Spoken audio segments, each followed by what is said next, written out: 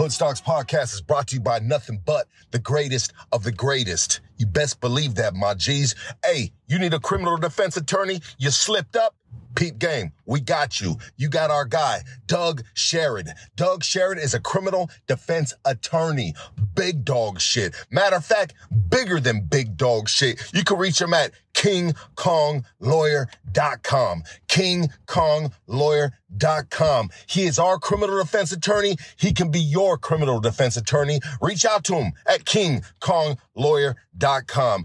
Hood Stocks Podcast is also brought to you by looking for some good quality cannabis. I mean, killer quality cannabis. Hit up the folks at Killer Kush. They specialize in bringing you the best quality available from OG to exotic. They got it all, baby. Hit them up at killerkushcali@gmail.com or on IG at killerkush__420 to find a location near you. If you're local to the LA area, you can find them here in the heart of East Los Angeles at East LA Exotics, located at 6009 East Olympic Boulevard.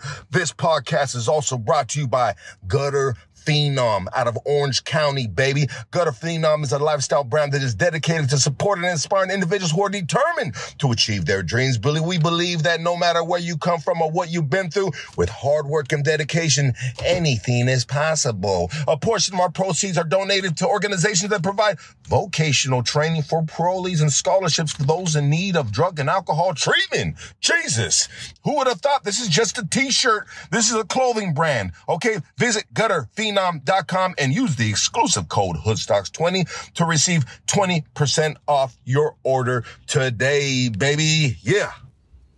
Casey, is it game time? It's game time. It's game time. Let's get this shit cracking then, baby. Let's do it. Let's go. Welcome to Hood Stocks on a Sunday evening. Woo! Rain or shine. Rain or shine, we gonna pop this baby off. You know what we do right here. Yes, sir. Ain't no little hurricane gonna stop us from podcasting. Oh, shit. Let's go, baby. Like, subscribe, all that good shit, man. We love you, motherfuckers.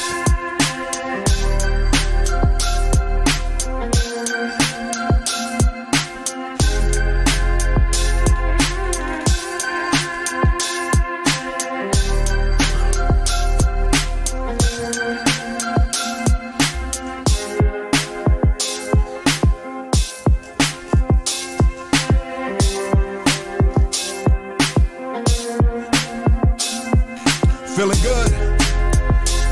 Feeling pretty good today, man. Yeah.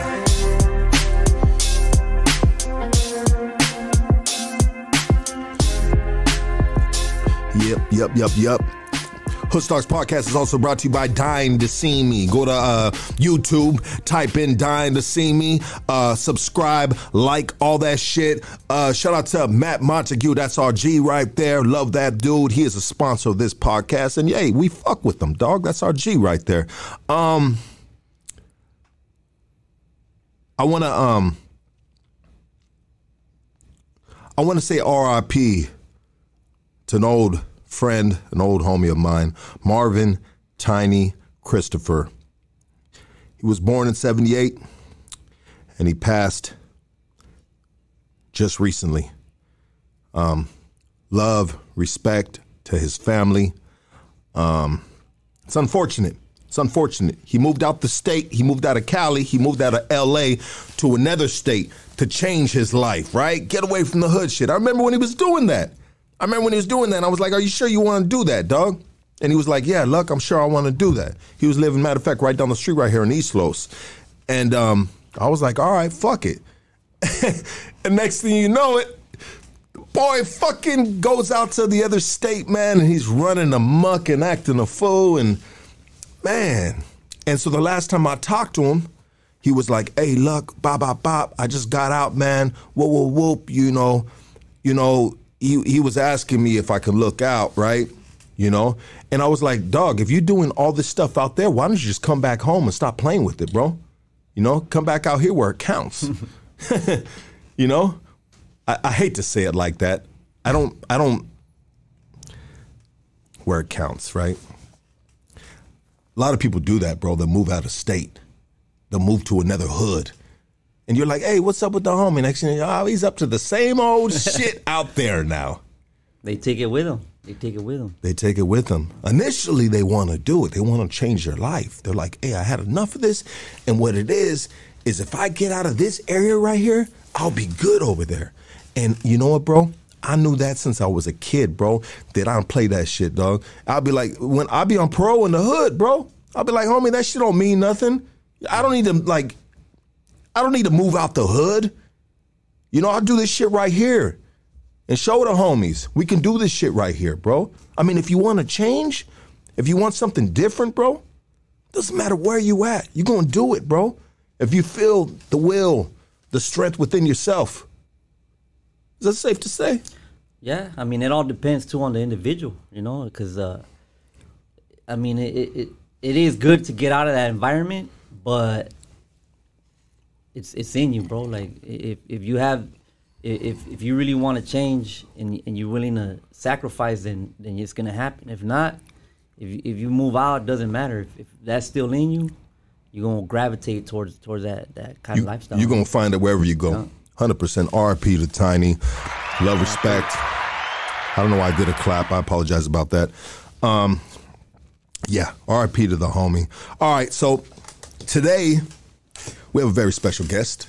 This man right here was on Hoodstocks when Hoodstocks, we were functioning out of a small bedroom. We were shooting off a webcam.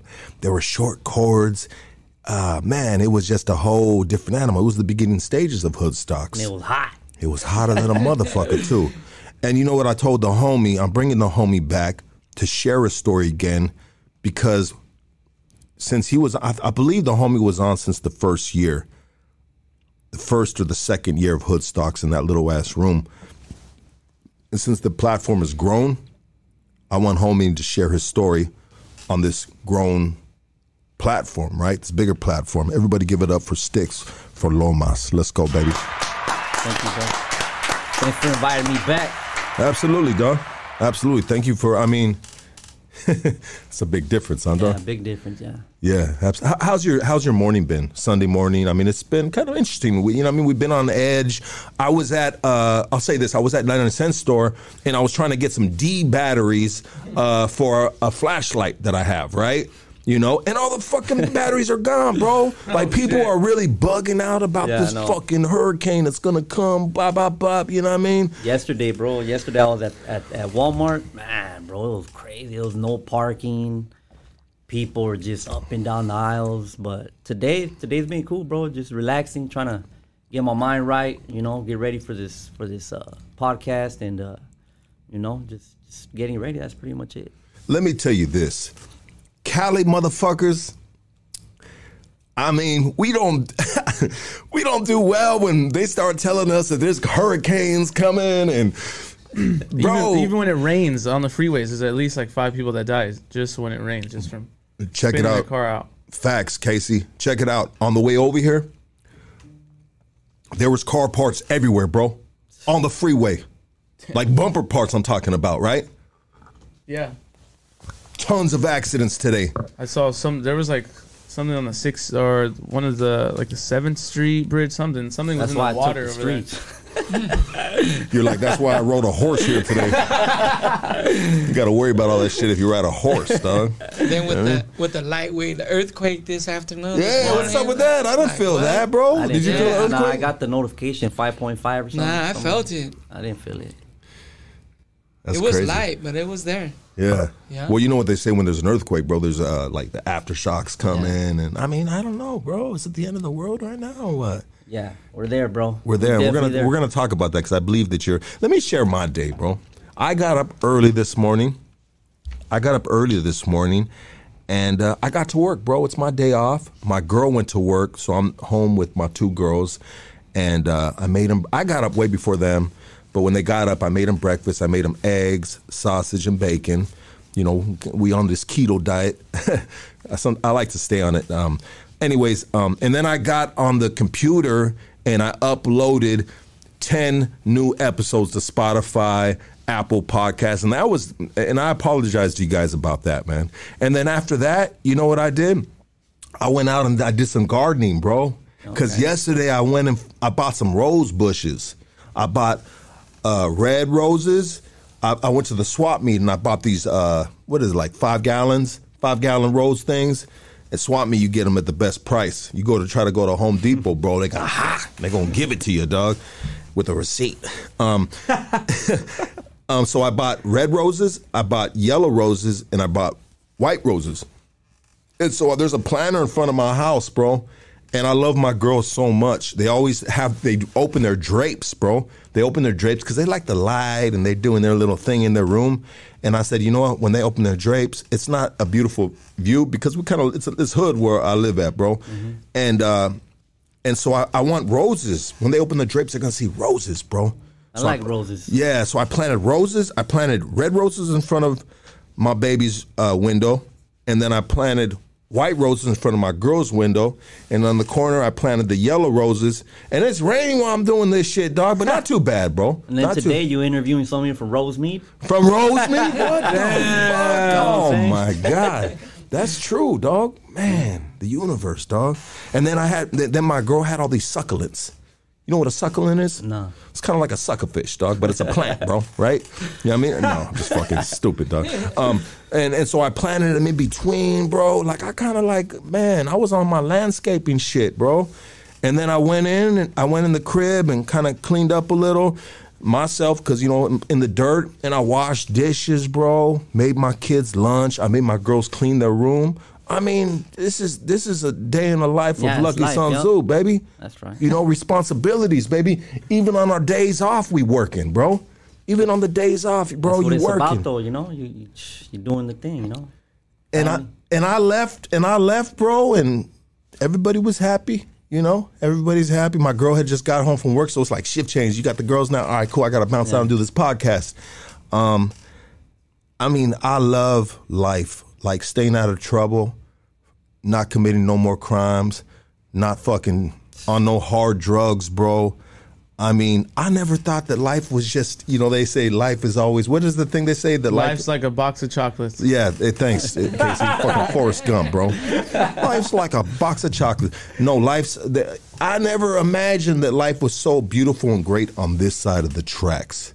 You feel me? And once you work hard, you put in the work, bro, and then you settle down. Yeah. You settle down, bro, because it's hard at first on this side because you got to put in a lot of work to get out the hood side and live in this side, bro. You got to put in a lot of work. And sometimes, you may want to give up, but I never gave up, and now I'm finally settling in to the good side of life. That's what I meant, kind of like, that you're doing life, bro, because it's sometimes we think that it's gonna be somewhere up ahead, but it's really the journey while you're there, bro. Every day, just soaking it in, enjoying your family, and before you know it, you're gonna look back like, man, but it's every day, bro. Every day, you gotta be grateful for every day. Very blessed, truly blessed. Everybody, I want you to give your undivided attention. Sticks from Lomas, Southside San Gabriel, is going to share his story, his journey. It's a good journey. We've had it before on the podcast, but like I said, I wanted homie to share it again on this bigger stage that we have built together. And I love you guys, and I thank you so much. We're still here. He was episode 58. Episode 58. Yes. And what episode are we on today? We're on 228. 228. Damn, bro, you were episode 58, bro. What was that, the first year or what? I think it was the first year, brother. Thank you so much, bro. Yeah, thank you. I appreciate you, and thank you for coming back. Everybody, give it up for Sticks. Sticks, the stage is yours, brother. Yeah, man. So, where do I start, bro? Where would you like to start? Do you want to start when you family? Let's start with family. What is the household looking like? Junior high school. Junior high? No, man. I'm sorry, elementary. Elementary, man. So elementary, I went to a couple of elementaries. I started out in Boyle Heights. I went to Malabar, right there right there off of Evergreen and Cesar Chavez. I grew up there till I was about 7. And then after that, I moved to Monterey Park when I was like around 8. And when, you know, it was just regular, bro, regular childhood, regular elementary, you know. But even at that young age, I was already around that environment where you see, you know, what we grow up seeing, bro, in LA, you know, just gang members and the gang life. And I don't know, I think deep down inside, like, I always knew, like, that was probably going to be my future, bro. Like, I felt something, you know, even at a young age, bro. So shortly after that, I moved to Rosemead. And then that was it, man. You know, that was pretty much it. But the household was, it was just me, my brother, my mom. I got older siblings, but they were already all grown up. And my mom, she worked a lot. She used to always be, you know, working nights at the convalescent hospital. She was all over, bro, like all over LA, White Memorial, all the hospitals she's worked there, you know. And then, you know, I started just going to juvenile hall, bro, actually, after elementary, junior high. Started going to juvenile hall, stuff like that, you know, in and out. What were you going to juvenile hall for? Little stuff, bro, little stealing stereos, you know. Why are you stealing? How old are you at this time? First time going to juvenile hall? The first time was probably 11. 11 years old. Yeah. Okay. That's pretty young, bro, to be stealing stereos, bro. I mean, like, what are you going to steal a stereo for? To put it in your car? Sell it. Yeah, exactly. And sell it for what? Sell it, yeah, you know, just have money, drugs, all that, you know. Okay. So 11 years old, are you doing drugs already? Nah, probably just smoking bud and stuff like that. That's not a drug. Yeah. I mean, back then it was considered a drug. Yeah, it's not a drug now. Back then, yeah. Yeah, it was a drug. And so, are you from your hood already? I was already backing up the hood. I got in when I was 12, but I started pretty young, bro, in 4th grade, which is like 9, 10 years old. You started hanging around with your hood? Yeah. Okay. And so when you moved to Rosemead, you moved in to Lomas. Yeah, probably about a year later. I was influenced by someone that was like 3-4 years older than me, and he was already in junior high. I was in elementary, and he was just a childhood friend, you know, right there from the neighborhood, and so I always tagged along with him, and that's kind of how I got that first exposure to the neighborhood, and it was just something that right away, bro, you know, I didn't have a father, so it was something that appealed to me at a young age, and it was just a whole different era back then, bro. Like, back then How was it back then? Speak on it. Paint us a picture. I mean, compared to now, I think people start out a little bit later. But back then, you didn't have, like, social media. You didn't have a lot of that influence. But, you know, it depends, too, how you grew up. Like me, I didn't have a father, so I guess now I can look back and see how there was an empty space there that needed to be filled. And the hood life, bro, it's real appealing, bro. Like, just the dressing, the camaraderie, the partying. I mean, how is girls. it for? I apologize for cutting you off. 2-part question. You said you didn't have a father twice, so obviously that affected you since a young age. Like you said, there was an emptiness, there was a void, right? That needed to be filled. Obviously, you filled that void with individuals who were in your neighborhood that you looked up to. But how does a elementary kid start hanging out with junior high kids? I mean, it's just neighbors for people that don't understand. So I grew up like in a trailer park, not the typical trailer park. It was more like it was just all Mexicans, bro. It was like a little Mexico, and so you grew up with all the kids there. Okay, so and this is in Rosemead. There's a trailer park court. Yeah. Okay. It's on Garvey and San Gabriel, for those that know. Is it still there? It's still there, yeah. Okay. And so you grow up, bro. Like whoever's there, you're growing up together. It doesn't matter the age. I mean, yeah, obviously you're not gonna probably hang around with 18-year-olds, but it all depends. I mean, for me, it was just a connection with that one individual. I always look at it, bro, like it was meant to happen type of thing. Like it was meant to happen, bro. And so I just, it just became part of my life, bro. It wasn't like, what I mean by back then and now, it's just something that kind of just happened. It just evolved. It's not something that I looked at okay, I want to be that. It's just something that just happened, bro. Yeah. How was it growing up in a trailer park? It was cool, bro. I actually, Like, what do you remember how the design of the trailer you lived in? What you know what I mean? I'm kind of interested in that, bro. Like, it was just a little, I wouldn't even know the feet, but like a 2-bedroom. My mom built all kinds of rooms outside, so we actually had like a 4-bedroom and a 1-bedroom trailer with like sheds or something. Yeah, and then we had like a big old door where she put like to, you know what I mean? Like I think our spot was like the best spot, bro, because of that. Because my mom built all kinds of. They weren't sheds. There was a couple sheds. There was one that was actually built like real wood, like real, I guess, materials. And it was cool, bro. For me, it was normal. It was normal just living in a trailer. We didn't have like in a house like a regular like AC or nothing like that. We had like them ceiling air conditionings. But I loved it, bro. It was home, When you said your mom built it, did she actually build it herself? No, she had someone build it. Okay. Yeah. I was gonna be like, damn, mom, she ain't no joke, baby. Nah, but she definitely invested in it, and like we always had like my uncle living there, or eventually we took over some of the rooms, and eventually became like the hood room where we used to party and stuff like that, bro. It's still there, man. They knocked everything down though, bro. I went back recently and I checked it out. All those rooms are gone, bro. Sorry about that. All those rooms are gone. It's all like empty. It's just a normal trailer now. But the same trailer is still there. The same trailer, yeah. Wow, that's interesting. Did you see who lived there? Yeah, I seen some just regular dude. There's only a couple people that still live there, bro. But that you know of. Yeah, that I know, like that are still there. That I know, yeah. Yeah. And but it's still there, bro. Still kind of pretty much looks the same. It's like, if you look on the outside on the streets, it doesn't look like what it looks like when you go in there. Once you go in there, it's like a whole different world, bro. It's like, that's why I kind of describe it like a little Mexico, like a little town type of thing, like a little village. Because outside, now it's all predominantly like a lot of Asian stuff. You go everywhere, bro. You just see, Asian letterings, markets, and all that. But back then when you lived there, and you said it was like a little Mexico or something, little TJ or something.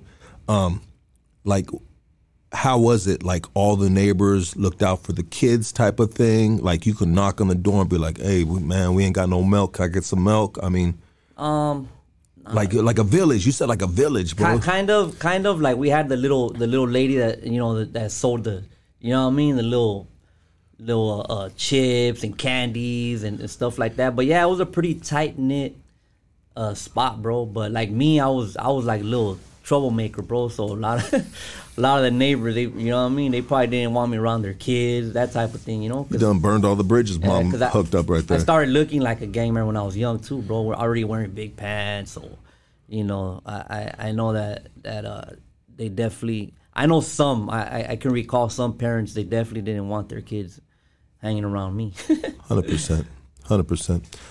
So, 11 years old, you're still in car stereos, and you said at the time you were, kind of backing up the hood, kind of like trying to earn your stripes. That, hey, I'm down. Like, what's well, because I started out probably like around 9, bro. I backed up the neighborhood for like 3-4 years, and I was just young, bro. They're not gonna, even though it was a different time back then. I remember there was times like the homies would go places, and I wouldn't go, bro, because I was too small. You know what I'm saying? Like it was that type of thing. But it was just kind of just being there, bro, being around. We never were like someone that just jumped people in, So definitely, had to just be there, bro. Yeah. So you start going to the halls, in and out of the halls. Yeah, I started going to the halls, all that. What was your experience first time going to the halls? That's crazy. I was just talking to one of my homies yesterday about that. When you first go to jail, it's definitely not a good feeling. It actually feels horrible, bro. I remember that feeling. I was like, dang, like, I'm stuck, and it was just the fear of the unknown, but you gotta snap out of it real quick, especially if you're already gangbanging. You gotta hold your mug, bro, and you're gonna run into the enemigos eventually, and start getting down, all that stuff, just the regular stuff, bro. But as far as like a youngster, the feeling, it wasn't something that was that you wanted, you know. It was something that kind of like, man, you know. You miss moms. Yeah, you miss moms, all that, bro. Like, it's that's actually the main thing, bro. You think about that. You don't think about it when you out, but you ain't listening to her or nothing. You being a badass. Exactly. And all of a sudden you want mom. Yeah, but then all of a sudden you want moms, bro. But what do you remember, mom? She would cook out that trailer, bro. Man, good meal, bro. Everything, all the Mexican food, bro. Chilaquiles, enchiladas, all that good stuff, bro. You she know? really did it up, huh? Yeah, mom's she was definitely she looked, you know, she was like to me like one of the best moms ever, bro. Like she was the type of mom that she wouldn't want us to be in the street, so she'll let us drink at the pad, you know, stuff like that. Just taking care of the homies, like, you know, be like sometimes 4, 5, 6 homies in the room asleep, you know what I mean, throwing the blankets over us, looking out for us, bro. And she always worked, bro. She worked nights. So she was gone a lot of that time, and me and my brother, bro, we used to just run them up, bro. Like we turned it into the hood pad, you know, for a while. And where was Pops all this time? Pops, I met my dad one time, bro, when I was 4. Do you remember meeting him? I remember, yeah, vividly, bro. 4 years old. I was 4 years old, exactly, and I remember exactly where it was at. It was right there at the Green Burrito, off of Evergreen. Is it Evergreen and is it Wabash? I don't know if K9 was here, he'd probably know, but K9's at the veterinarian right now, bro. But he's still there. I remember, bro, it was like a green burrito, and I think there was a laundromat, and I remember my mom, she picked me up, and she handed me over to him, and I kicked him, bro. I remember my mom, she used to dress me in the little boots, little Mexican boots. And I straight kicked him, bro. Cute motherfucker. Yeah, I kicked him in the head, bro. I remember, like, I already knew that, I don't know, like, I held something against him already, bro. Yeah. Because he wasn't there. What the fuck you been at, fool? Yeah, and I did have someone in my life that I used to call dad for a little bit. Shout out to him, bro. His name was Pancho, bro. He was a good dude. He's the one that, since I was, you know, like 1, 2 years old, he was the one that was with my mom, and he's the one that like got me. I used to listen to the Dodger games with him, bro, on the radio, Spanish. That was during the Fernando Valenzuela days. I was born in '78, so this was like 81, 82, all those years. Yeah. And so that's why I'm a diehard Dodger fan, bro. I got into it since I was young, but he's the one that kind of instilled some things in me, and he was there. He was there when I met up, when my mom took me to go meet my biological father, bro, and I didn't want nothing to do with him, bro. I didn't want nothing to do with him. That was it. And then I guess we'll get to the rest of the story later. I ran into him again when I got out, but I guess we'll lead up into that. Yes, sir. And I seen him that one last time, but I haven't seen him ever since, bro. Okay. So you're going in and out of juvenile halls. Where do we go from there? From there, so I remember being in Pasadena court, and my mom, she was pleading with the judge, bro, to allow her to move me out of the county to go to Imperial Valley, which is where I live now, Imperial County. I've always had all my family. I got a lot of cousins, uncles out there, so we always had that connection with out there, bro. And so I remember her pleading with the judge, bro. I kept seeing the same judge, bro, when I was a youngster, so he wanted to send me to YA, bro, and she's like, look, let me move him out. So he allowed her to move me out of the county to out there, bro. I moved to a little town called Hopeville. Shout out to Hopeville, bro. That was like my second home, bro, like a little sanctuary, you know. I went to junior high for a year out there. But it was actually what we were talking about earlier, bro. I went out there and I started running them up, kind of like what we were talking about, bro. And so just a quick little story. There was a teacher. I remember I was like in a detention, bro.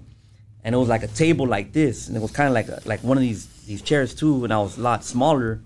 And I remember, bro, I was a bad kid, bro, so I'm not throwing off on him, but I remember, I forgot what happened, but I remember he pushed me into the table, bro, and it like hit my chest, bro, boom. And then he came around and he like got close, bro, and I cracked him. I cracked him, bro, and I stood up and I took off running, bro. I ran out the office, and I was I was on the run for assault, bro, for like a month, bro. They were looking for me. How old were you? I was junior high, bro. I don't know, 11, 12. On the run for assault. and got the whole PTA looking for you. Yeah, bro. It was a little town too, bro. And so they raided. I remember they raided my mom's. We lived in a trailer out there too, bro. A place called Spanish Trails, bro. And I lived right in front of a cop. Actually, I lived right in front of a cop, bro. And I couldn't even come out because I was like, man, this dude's he's gonna know I'm here, you know? Yeah. So they raided my mom's and they found me, bro, and they took me in. And so I went to placement. They sent me to a place called St. Catherine's in Corona. And then I was there for a little bit, AWOD. Got into some stuff there, I AWOD. And then I went back to the halls. And then they sent me to another, like a group home in Apple Valley out there by Victorville. I was there. I went to high school out there, to the real high school in Apple Valley. And it was a lot of dudes from LA out there, I remember, bro. And we were having racial tension at school. There was a lot of racial tension with the blacks, bro. And we even had a riot right there at the high school. A little kid, bro. We got into it out there. And then shortly thereafter, I ended up AWOLing from there. And I went back. I think I went back to my neighborhood for a little bit, and then I ended up back out there with my mom. And then I got busted again, and they sent me to a place called ROP, which is like a boot camp type thing for juveniles out there in Nevada. And I stayed there for like, I don't know, at least almost 2 years. It's like 3 levels. You start out like in a boot camp. And then it's like snowing, bro. You're in the mountains. It was crazy, bro. That was the first time I ever seen a northerner. And because they never sent LA County guys. They only sent San Diego, San Bernardino, and Imperial County. And then ended up out there, you know, just getting into it, bro. Regular stuff, you know what I mean? Fighting, all that stuff. And then you move to the second level. And then the third level is like a group home. So I was living out there in a place called Camp Cano, bro. It was in the Sierra Nevadas up there, up north by Angels Camp. So I was going to a high school called Bret Hart, bro. I remember in Angels Camp. And then, so I was 16. And then I ended up AWOLing from there, bro. I actually came on a home pass. And we were on the boulevard, bro. And I remember one of my homies got killed right there on the boulevard, right by the Tommies. And I was supposed to catch a plane the next day, and I missed my plane because we were at the hospital like all night. And then I missed my plane. So when I finally got back, I woke up in the middle of the night, bro, and I heard them saying they were gonna regress me, send me back to the boot camp. And I was like, man, I ain't going back to that. That place was horrible, bro. How was that boot camp? Tell me about that boot camp. That boot camp was like. It was. So hold on real quick. Let's paint the picture real quick, bro.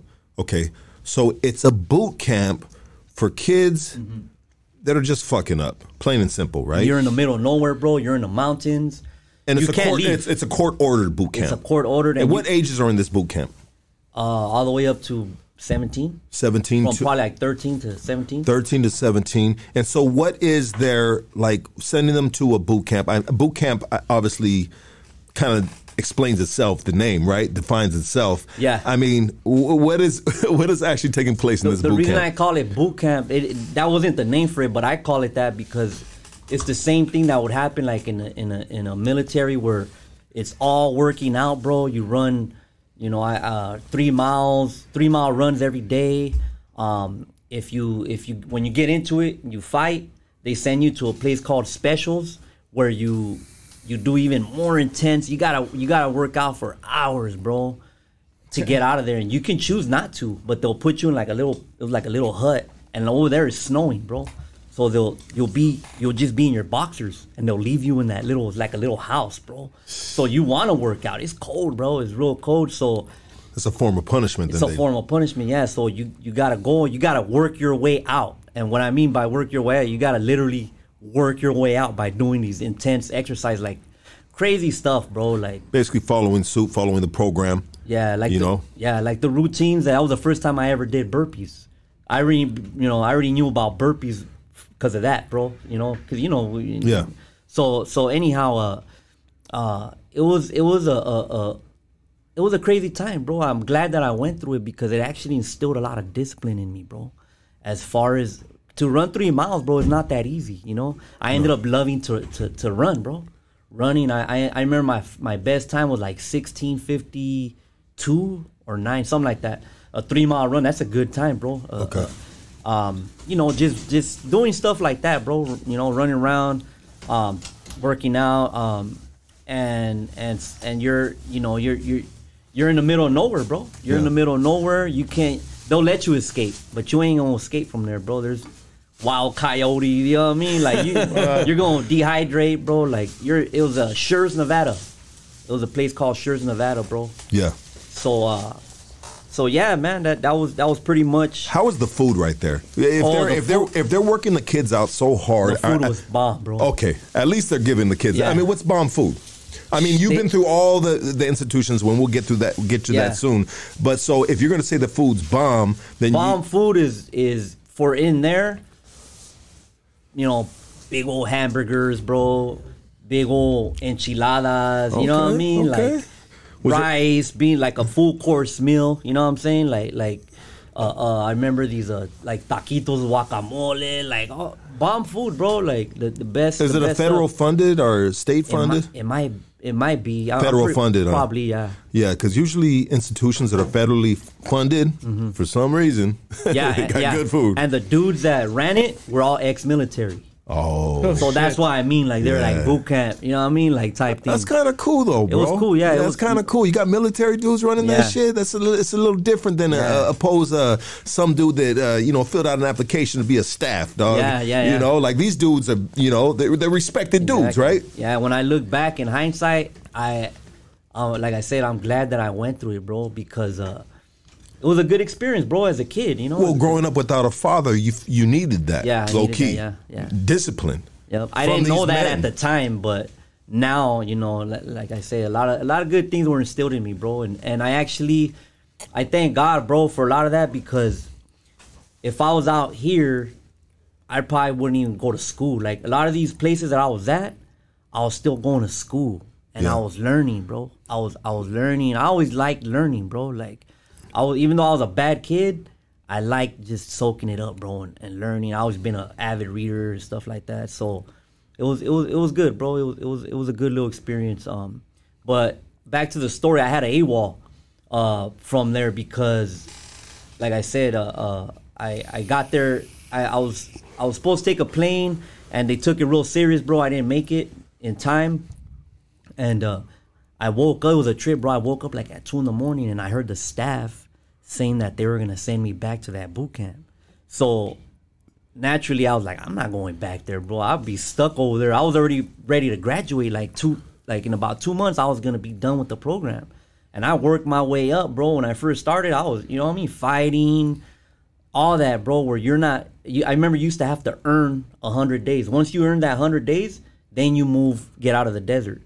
So my first probably like 4 or 5 months, I wasn't earning nothing, bro. Like I'll earn like 30 days, and then you get in a fight and then you lose it. So it was like you gotta earn your way out, bro. And I was like, I ain't gonna go back over there. So I ended up AWOLing, bro. I remember I had one of my girls, ex-girlfriends that I met in high school out there. I called her up, bro, and I told her, hey, I set it up, planned it out, bro, and she came, and I straight escaped, bro. I threw my bags down the window of the 2-story, and she picked up my bag. I actually escaped from the high school. She picked up all my stuff. I went to school the next day, and I think after like first period, I was gone, bro. It was up there by, I tried to catch a Greyhound from Stockton or Modesto, and I missed the bus, bro. I was right there, hugging and all that, like, and I missed the bus, bro. I remember running out, and I ran out in the middle of the street like, hey, and the bus driver was like, that's it, you know what I mean? I'm gone. So I went back and I told her, and she's like, you know what? I'll drive you back. She drove me all the way back to my neighborhood, bro. I went straight back, and they thought I kidnapped her, bro. They put an APB out on us, bro. From San Francisco all the way to San Diego, they put an APB out on us, saying, I told her to call her mom, but they still thought that I took her, bro, like I kidnapped her or something. Yeah. And My daughter wouldn't do this. Yeah. Yeah, bro. So Get K9, get a mic, please. He's got a mic too right there. That we got him right there. Is that where? Is that in camp? Is that where you learn the term AWOL or AWOL? Yup, that was the first. No, actually, I learned it. I learned that in juvenile halls. In placement, bro. Actually, yeah, probably in the halls because Let me ask you a question, bro. I might be a bad listener right now, but how did you end up north? Was that that's not the boot camp, is it? Yeah, that's the boot camp. Well, I ended up because it's 3 levels. I was in Nevada. Okay, that's why I got confused. And then from there, you go to a second level in Nevada, and then after that second level, you end up in either like a halfway house, and it could be either in Nevada or in California. I ended up in a place called the Varsity House, which is in that place where I told you, Camp Connell. Okay, which is up north. Up north in the Sierra Nevada mountains. Ah, yeah. damn. And then you got to drive down the mountain to go to high school in Angels Camp, bro. It was a trip. My childhood, bro, I look back now, bro, I'm like, man, it was a trip. Sounds like a Rocky movie, dog. Remember when he was training to fucking fight the Russian dude, bro? You know what's funny, bro? I was looking up my last name, and it goes back and it has like a name. It means rock, right? Pedroza, and then it said at the bottom, it said Rocky. So I was tripping out that you said that, bro, right now. Rocky. Frequencies, baby. Okay. So she drives you straight to your neighborhood. Mm-hmm. How old are you at this time? 16. 16. Mm-hmm. I mean, she drives you to your neighborhood. I mean, what the hell are you going to do in your neighborhood at 16 years old, bro? I went straight to my homie's house because they were already looking for me at my mom's. So I went straight there. And I remember just, we spent the night, together. And then in the morning, we kind of just checked her car, checked the oil, all that, and sent her back home. That was the last time I ever seen her, bro. Damn. And that was it. Wonder where she's at right now. What's her name, bro? I can't put her name out there. Where is she at now? We need her back.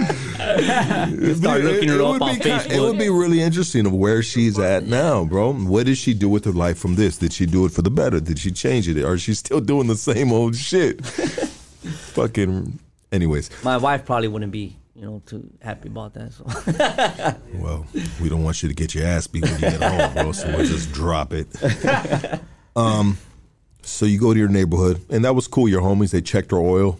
Yeah, because I sure didn't know how to do it, Yeah. So yeah, sent her on her way, and then I was just back in the hood, bro. That was it. With the military mindset. Yeah, with the boot camp mindset, bro.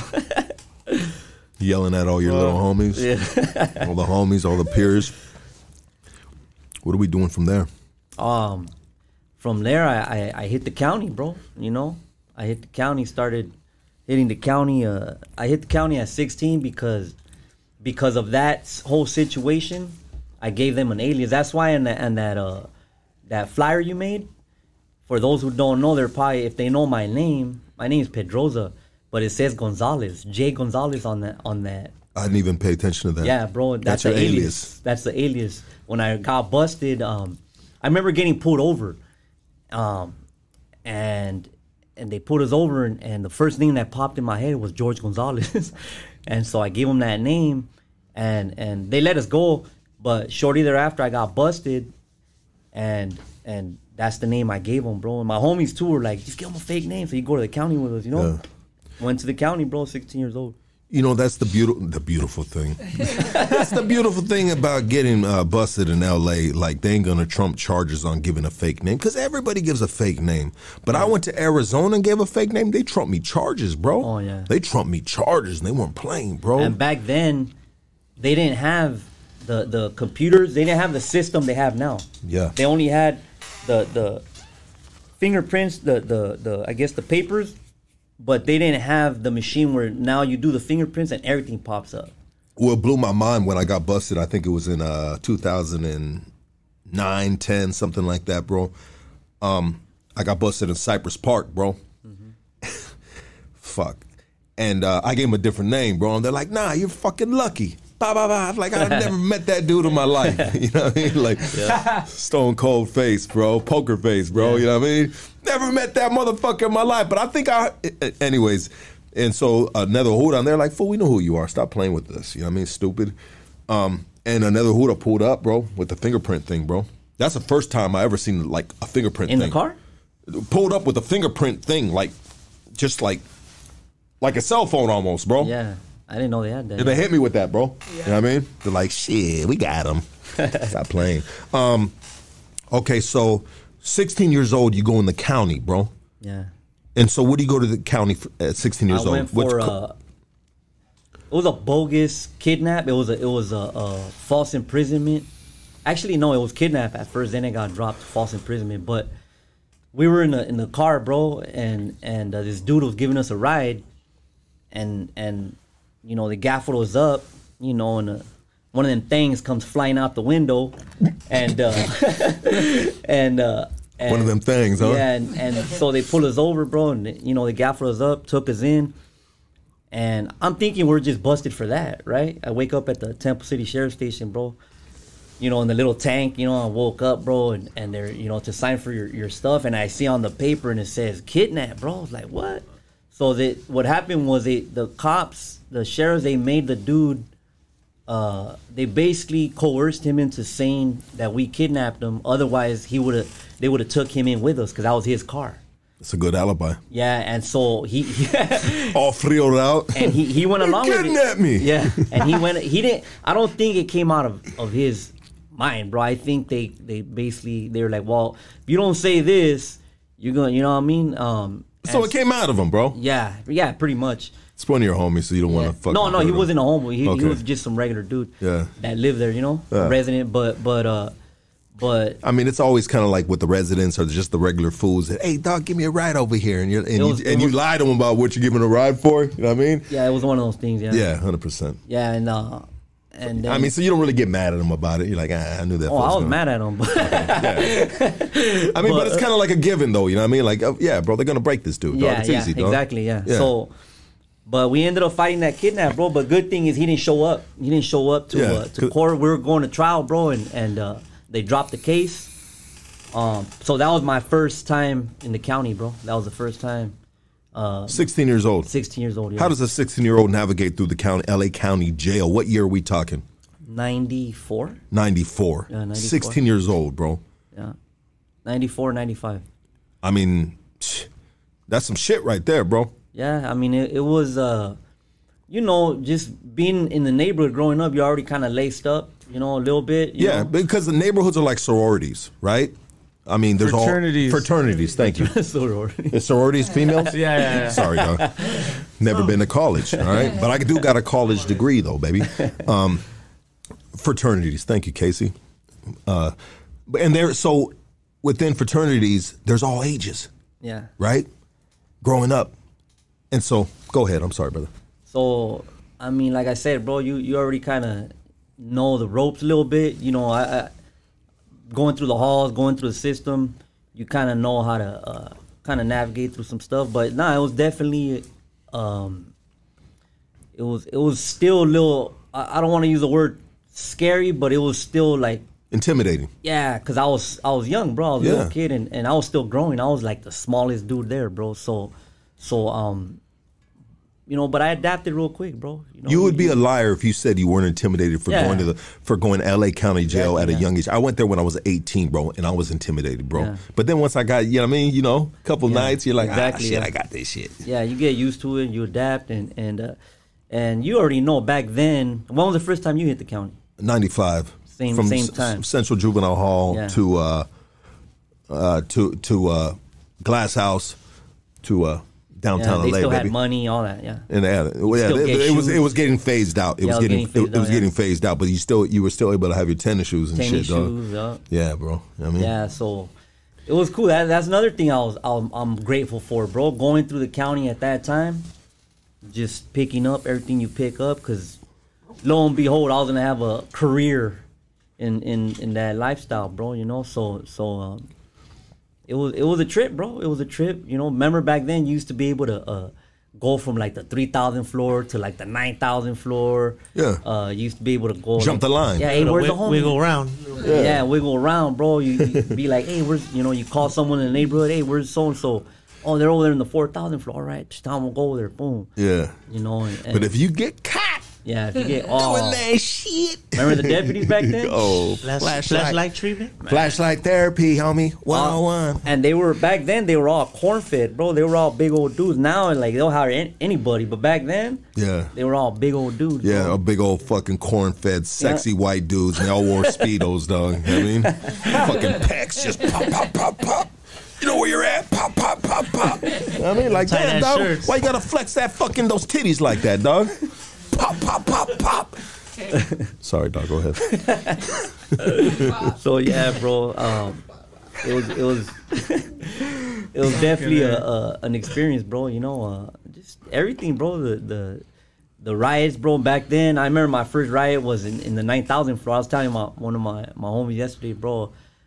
In the 9,500, bro. 9,500, and it was just the sound of it, bro. Like it was like right now how they say a hurricane, but it was, you know, that was a real hurricane, you know, like that was a human hurricane. Yeah, so, fucking. And then back then they'll put you in the hallway, bro, on your knees, facing the wall, bro. Like after, and they'll separate us, right? They'll separate the Mexicans and the blacks, and they'll have us with our hands behind our back on our knees, bro, for hours, bro. And if you move, you ain't gonna move. You know what I mean? You don't want to move, bro. Like, and as a little kid, bro, I was like, dang, bro, like, you gotta learn how. Where am I? You know, I should have never lied about my age. You gotta learn how to be a statue real quick. Yeah, bro. So it was definitely a learning experience, but looking back, it was. You know, it was a good little college. It was college for us, bro. You know, 9,500. Yeah. Rick, you ever hit 9,500? Nah, my first time in the county was in 2000. I passed it up. I went to the state first. I went straight from juvenile hall to the state. Can I scoot a little over there so you get in the camera too, baby boy? Yeah. K Nizzle's in the casa, baby. Right. He's back from the vet. He's back from the veterinarian. He's been there for like fucking 2 months. Yeah, that was the first time though. Was that was already like a trustee or? Nah, I don't know. I went to 2,800. Like my first time in the county, I went to 2,800. So I was right there. Okay. Bro, I got the fucking red carpet, the blue carpet treatment, dog. Because my first time in 9,500, homie, they were like, hey, homie, come over here. And they had this fucking bunk tented up, dog. And next you know what, I'm in the powwow. We're smoking crack, homie. You know what I mean? I was like, shit. That's true, bro. Remember the bunks? It'll be, you know, fools be slamming over here, dudes smoking over here. Shit, homie. I was like, fuck it, dog. The cells, bro, actually, like the 2,000 floor. Yeah. One cell, you know what I mean? You got probably like the blacks shooting dice or playing cards. Then over here you got, you know, dudes, like I said, slamming whatever. Over here smoking rock. You know what I mean? Like, I always tripped on black dudes shooting dice because what they would do is they would make the dice out of like the rolling. They had the deodorant had the roller on it. Remember that it had the ball? Yeah, and they shaved that ball down, bro. Fireballs. Yeah. No, not fireballs. It's a clear deodorant. The ball from the deodorant, from the roll-on. Yeah, it was like a roll-on. It had a ball in it, bro. Yeah. And they would shave it down, and they would put their thing, and they would shoot dice on it. Yeah. But, you know, it was always a trip because I was never like, it wasn't our thing to play dice, bro. Yeah. But it was always cool to watch them dudes. It was always like a movie. It was always like a movie watching the brothers play dice because it was just like a movie. Anytime you see it in a movie, and then fools are like, hey, my nigga, give me that shit, bow, bow, bow, whoa, whoa, whoa. And they rolling dice and they aggressively playing, especially when you got black fools that are gang members. Like they and you know, and then there'd be some beef over them fools, and man, I give it to them dudes, dog. You know what I mean? Because they've always, if that shit was just entertaining to watch it from afar as a homie and be like, man, these fools are really getting at it. You know what else I tripped out on, bro? The whites, bro. Remember how it was back then? They didn't have no rights, bro. Like it sucked for them, bro. You know what I mean? Still kind of like that for them. It sucked for them, but during that time, back then was bad, bro. They wouldn't even be walking. They'll be walking with no shoes. Like. But you can go. I was in East Max in '95, bro, and I was in a dorm, and there was a bunch of white boys in it, bro, and they all got respect, bro, like mad respect. Solid, and there was a group of them, bro. They were skinheads, bro. They were like solid white boys that had done time, bro. And I was in a riot with them dudes, bro. And front line on it, I'm fucking chunking with these dudes. I look to my right, I look to my left. Who is it? It's these crazy ass fucking white boys, bro, getting it, bro. Yeah, there was a few. Yeah, there was a few that already, they've been through that and they'd have that respect, But if you happen to be a regular white dude that caught a DUI and you go through that bitch on me, oh my God, dog. It was bad, bro. You just pray for that man right now. Right? This is one of them. He gonna get it. So, 16 years old, you're in there, you're fighting this case. What turns out with that case? So I like I said, he didn't show up to. We were gonna go to trial. He didn't show up, so they dismissed us, bro. We walked right out. But I was right back in there a month later, bro. A month later, got busted for a robbery. And then that was the first time I ever went upstate. So you went upstate for a robbery. How old are you now? Now I was 17, I believe. 17. Yeah. So you stayed out for a month, like you said. Yeah. Back in at 17. Well, I was probably still, I don't know. I don't know the months. 16, 17, but I know when I hit the state, I was 17. So, yeah. You hit state at 17 I hit state years old? at 17, yeah. Wow. I thought I was a young buck, 18 years old in state, bro. Yeah. Because the homies will really let you know, like, dang, you little young, like, And it's kind of like it's, I hate to say it, bro, but it's kind of like a rite of passage almost, or kind of like, I'm this young here already type of thing. Yeah. But you went in at 17, so that's interesting. Where was the first place you went to at 17 years old? I went to I went to reception, and then I went to the hole from there, and then I went to Calipat. Level 4. Okay, level 4. I mean, it was a transition. They were. I think right when I left, they were already transitioning because they overrode me. I had level 4 points. And then they that yard, I think it was C yard Calipat. I think later on it became a 3 yard. They've always flipped it back and forth, but why did they give you so many points at 17 years old? Why would they throw a 17-year-old kid on a 4 yard, bro? Because I went to the hole. In reception. In reception, yeah. We another riot, man. We kicked off a riot and ended up in the hole. And then in the hole, I started getting into stuff. And you know what I mean, like. Just little stuff, bro. Regulations, cell extractions, stuff like that. Okay. So my points shot up. That explains it all, sir. Yeah. For sure, we're going to fire camp. Yeah. You fucked that off. Yeah, I was actually endorsed when I was in the dorms. I was endorsed to go. I don't know, somewhere like that, bro. Like a fire camp or I don't know what it was. You could have had an easy. You could have had an easy living, bro. Yeah. You could have had an easy living, bro. Yeah. So that was but the good thing is I always did little short terms. I always did little short terms, Yeah. I never got at that age I never got straight, so I was just in and out, bro. Centinela, Delano, A Yard, the main line, Corcoran, the old Corcoran, new Corcoran, the 180, the Tehachapi 180, Chino. Violations. So how many times are you going in and out with these little times? I went in and out probably 4 or 5 times, bro. 4 or 5 times until you caught a real case? Not a real case, but a big case? So where there was like a transition was in 2003. I went on a high-speed chase. I think I had mentioned it before. I went on a high-speed chase, right there on, is it Valley, where the 710 starts? Yep. I remember it was my birthday. I remember everything through dates. It was my birthday, 2003. It was Thanksgiving. We were up to no good early in the morning, bro. You and your homies? Yeah. And we were coming from Alhambra area, and the Alhambra PD got right behind me, bro. And there was kind of nowhere to run. And I remember my homie was supposed to get off and jump off, with the thang, and he didn't. There was nowhere to run, bro. So I was like, let's go, high speed chase, bro, and I got away, man. We got away, bro. We were hiding for one of my homies, they caught him, and then me and my little homie, we got away. We were hiding for a while, bro, in the backyard, and then some lady came out and she told us she told them where we were at, bro, and we ended up getting busted. So I ended up getting 32 months with 80 that time. for evading and the strap. Well, they eventually dropped that the gun charge, but I picked up another case in Centinela. Once again, it was cracking right there in D-Yard with the blacks, and then I was 2 months to the pad, bro. 2 months to the pad, and I picked up another case for a weapon.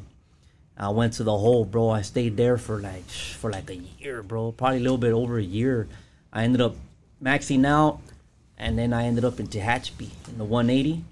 And then got into some stuff there, went to the hole there, and then I ended up in the 180 in Corcoran, Sat F and C Yard. And then I was there for a little bit, I don't know, like 6 months, and then and they cracked. I remember, bro, they cracked my. I put in some paperwork to get some time back or something like that.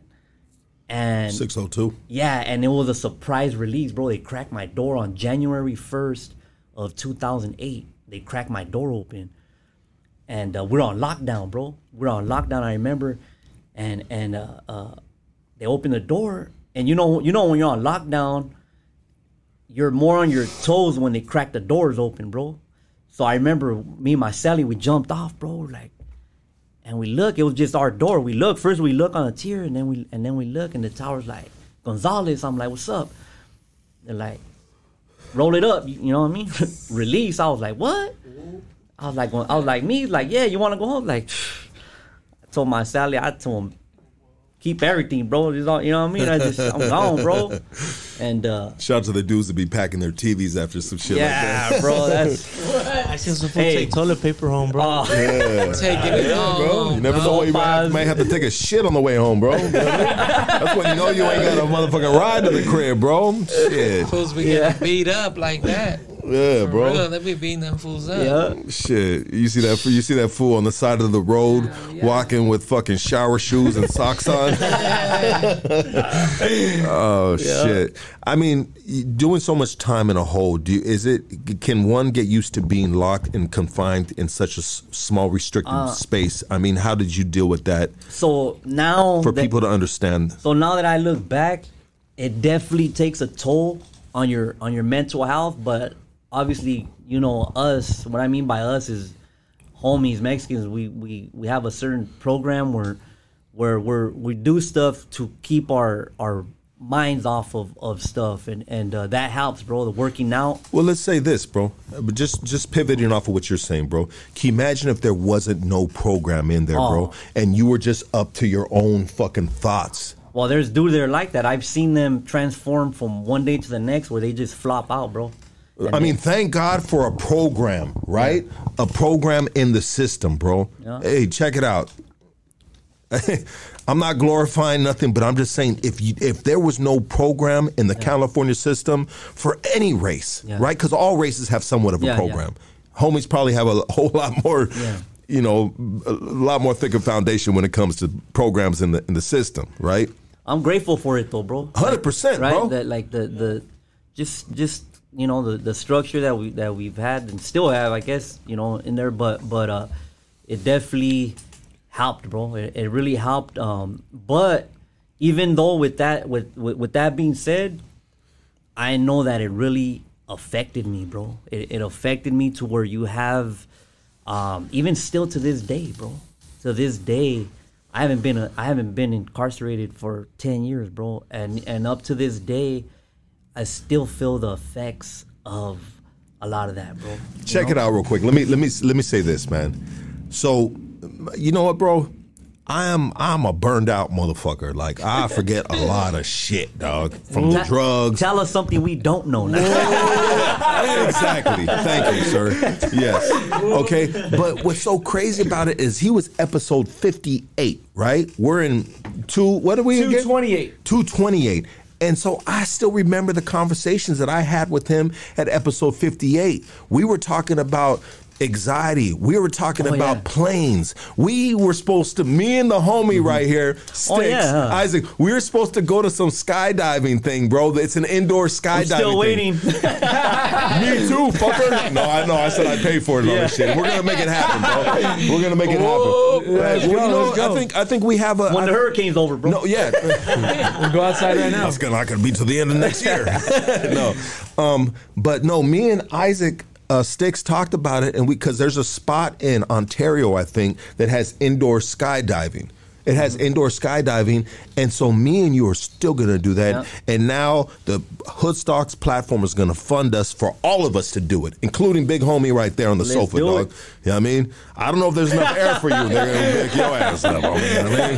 You know, that's like picking up a tow truck or something. You start working out, you're going to start busting down. You brought your bodyguard with you, bro. Yeah. Shout out to the homie from Bassett. Bassett in the casa, man. Baby. Bassett Grande. Don't play with it. We're going to still do that. But it's crazy, bro, because I have these conversations, and they're such important, intimate conversations, bro. Yeah. You know what I mean? Like, that it helps me. I mean, I'm just saying, bro, like, I really cherish these conversations, bro. Yeah. Like, they mean something to me, bro. It's not like, and then I forget about it, bro. Like, no, bro. So we're going to still do that. But we talked about the effects of doing time. Like, I think back then I was telling you about, I was taking freight elevators. Yeah. Oh, that was Remember? Crazy, I was taking freight elevators. I don't know how you did that. And he told me that he couldn't do it. See? I still couldn't do it. So at the time, I believe I was in the union already, and I was telling him about taking freight elevators to like the 32nd floor in downtown LA, and it's just a bunch of construction workers packed in the freight elevator with their lunch boxes, butt crack of dawn, taking the elevator up, and sometimes I would have flashes of anxiety because I am packed in this small space like sardines, bro. Yeah. You know? And so the effects of being stuck in a cell. Right? Yeah. This is the aftermath. Even just being around people sometimes, bro. Just being isolated so much. Just like big crowds of people. I mean, obviously I'm a lot better, but some of that still tries to creep in, bro. Like there's just something about it where you kind of like, you still got to scope it out, bro. You always like, you know, kind of like on your toes type of thing. You know what I mean? Like absolutely. Just, you know. Bro, my girl and my kids, they like to go to the Pomona County Fair. Mm-hmm. All right? And so this time, I usually don't go with them, but this year I went with them, and I was like, man, why are we paying for this, love? I'm telling my girl, like, babe, why are we paying for this shit? Like, we moving like cattle. I mean, this shit is jam-packed, bro. And to this day, bro, I'm honestly, I'm uncomfortable with it, bro. Yeah. I'm uncomfortable with just being packed, and then we're getting in lines. We're moving like cattle to get in one line, to get in another line, to get in one line, bro. Mm-hmm. And my anxiety levels, bro, I have a good grip on them now, and so it's easier for me to be in these environments, bro. But before, nah, bro. You know what? I'm actually a lot better. I remember the conversation. I'm way better actually than I was back then. When we did that, what was it? Episode 58. 58. I was struggling, bro. Like I would have these crazy episodes, bro, where I feel like my dang heart's about to blow up, bro. Like you know what I mean? I can't breathe, bro. I start tripping, bro, mentally. But now, good, bro. It still tries to creep in, but I'm, as far as that, the anxiety, I'm pretty cool, bro. Have you dealt with it with any medication? No, I remember. I think I mentioned it when the last time I took the medication one time, bro. One day. I don't know what they put in that stuff, bro. You mentioned I think Xanax, but not that. It was some other stuff, and that stuff, bro. I believe it's straight poison, bro. It made me start having crazy thoughts, bro. Like tripping, bro. And I was like, you got to go through different medications to figure out which one is gonna help you out.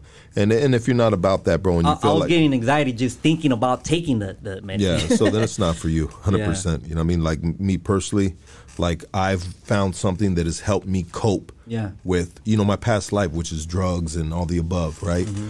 But anyways, that's another element, bro, in our lifestyle. The lifestyle that we lived, right, is the street life, isolation, prison, all that stuff, and then the drugs. The drugs plays a role too, bro. The drugs does something to you, you know. Thank God for jail, right? Because when you're in there, you're not really like. I mean, you can still do drugs in there, but like out here, you could just be on one, bro, for years. Yeah. But in there, you kind of take a break. So I'm glad that I had those little vacations, bro, because it does. Well, the Lord saves, and so does prison. Time save. You know what I mean? You know, saves. You know, saves motherfuckers. Hey, you need a timeout. But so this time, you had caught a case. You're getting ready to get out. You caught a case. Mm-hmm. How much time did you get on top of that? You know what, bro? They were trying to not strike. No, me wait, out. hold on. No, you getting released from the hole. There we go. That's where we're at, right? No, I got released from SATF from Corcoran. Okay, when they unlock you, when they cracked the door, the door, I got out, and I don't know what I took, bro. What did I take? I took I think a little train. I think I took like a train to Bakersfield, and then from there I think I took a Greyhound or something. And then I right here to LA. I don't know. I forgot where, bro. And then my sister picked me up. And I didn't have at that time, bro. I already had in my mind like I wanted to do good. I was already tired of the lifestyle. Yeah.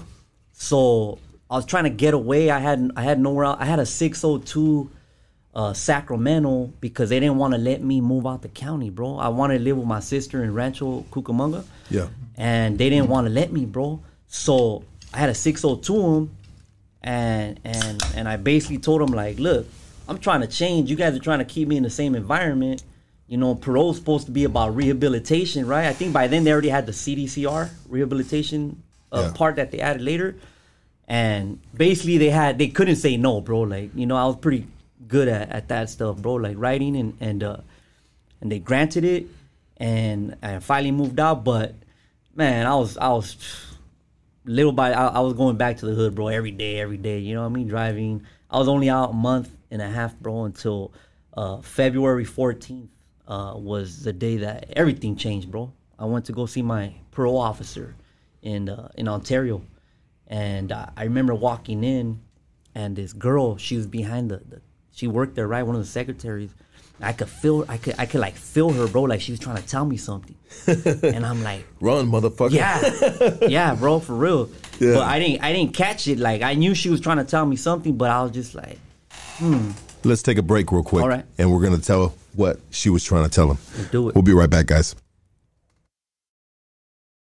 Hoodstocks podcast is also brought to you by Origin Bakery Equipment, your one-stop shop for all your bakery and restaurant equipment needs. Home base to wholesale commercial bakeries, new and used equipment. Check it out. Follow them on Instagram at Origin Bakery Equipment LLC, or you can pull up on them in the city of South El Monte at 10441 Rush Street. Peep game. If you need commercial bakery equipment, these are our guys, and now these are your guys for the best prices. Hey, tap in.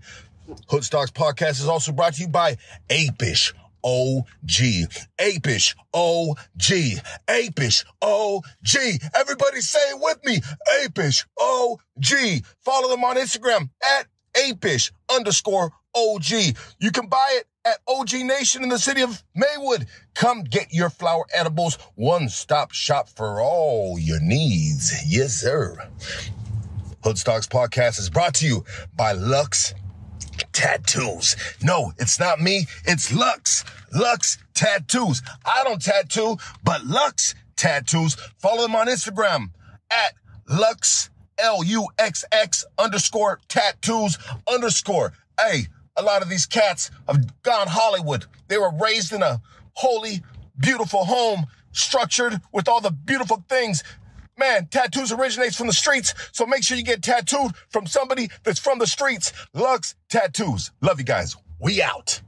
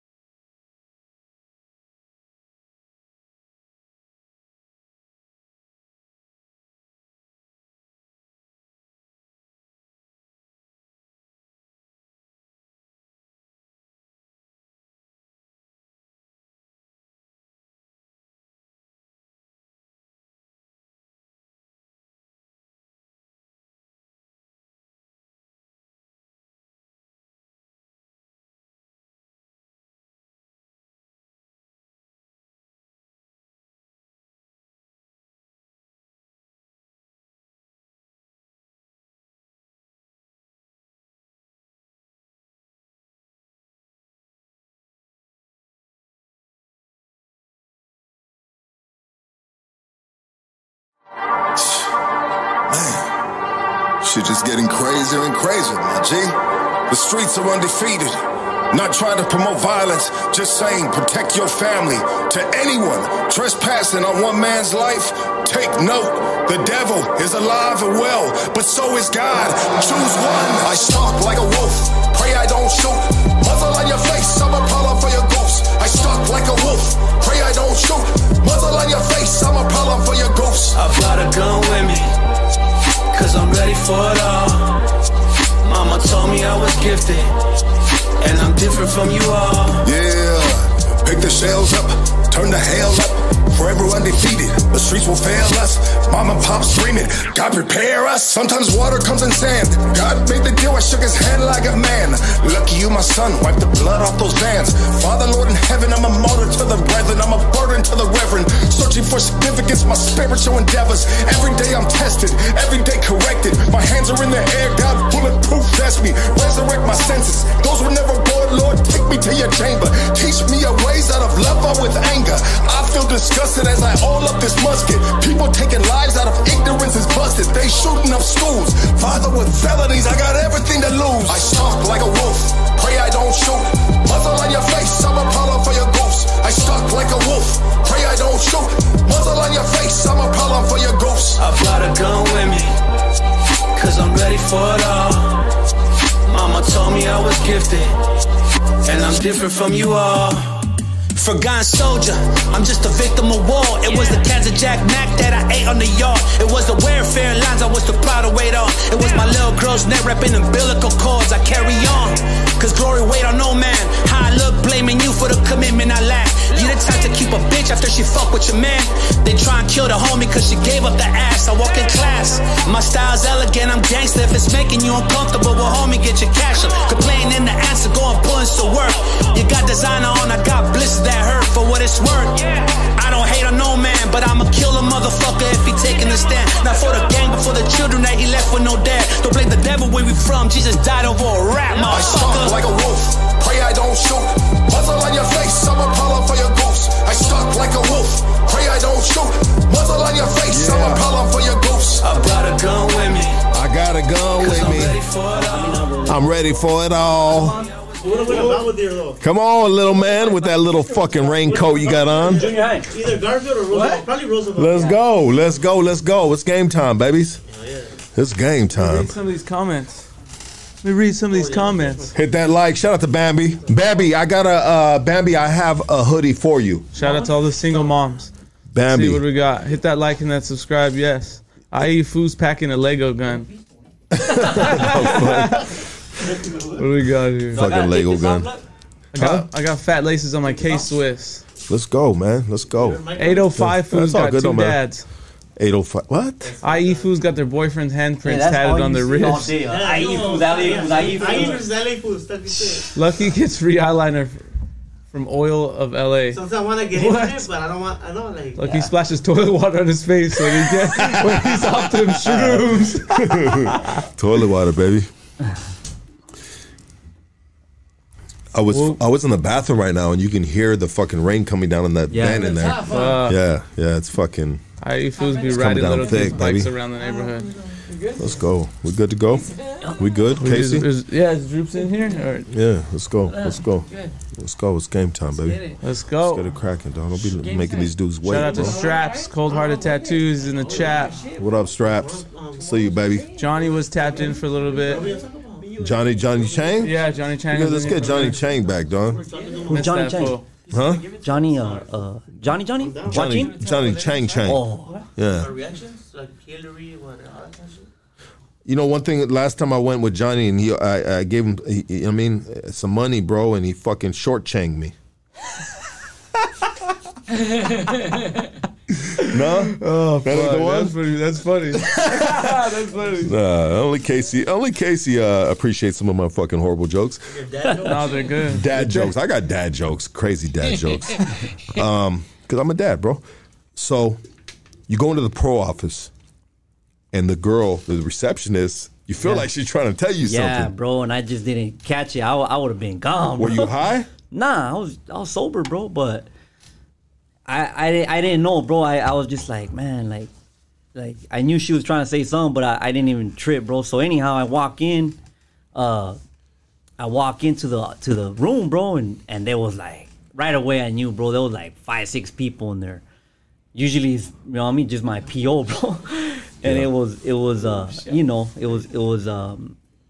2 homicide detectives. It was my PO, the guy that runs the office, and the detectives. No, the detectives, and then the sheriffs. I think 2 sheriffs, and they started trying to question me, bro. They started trying to question me about this case. It was a 10-year-old murder, bro, that happened right there in Rosemead, and you know, they 10 years old. It was a 10-year-old. This was in 2008, and the case happened. The crime happened in '98.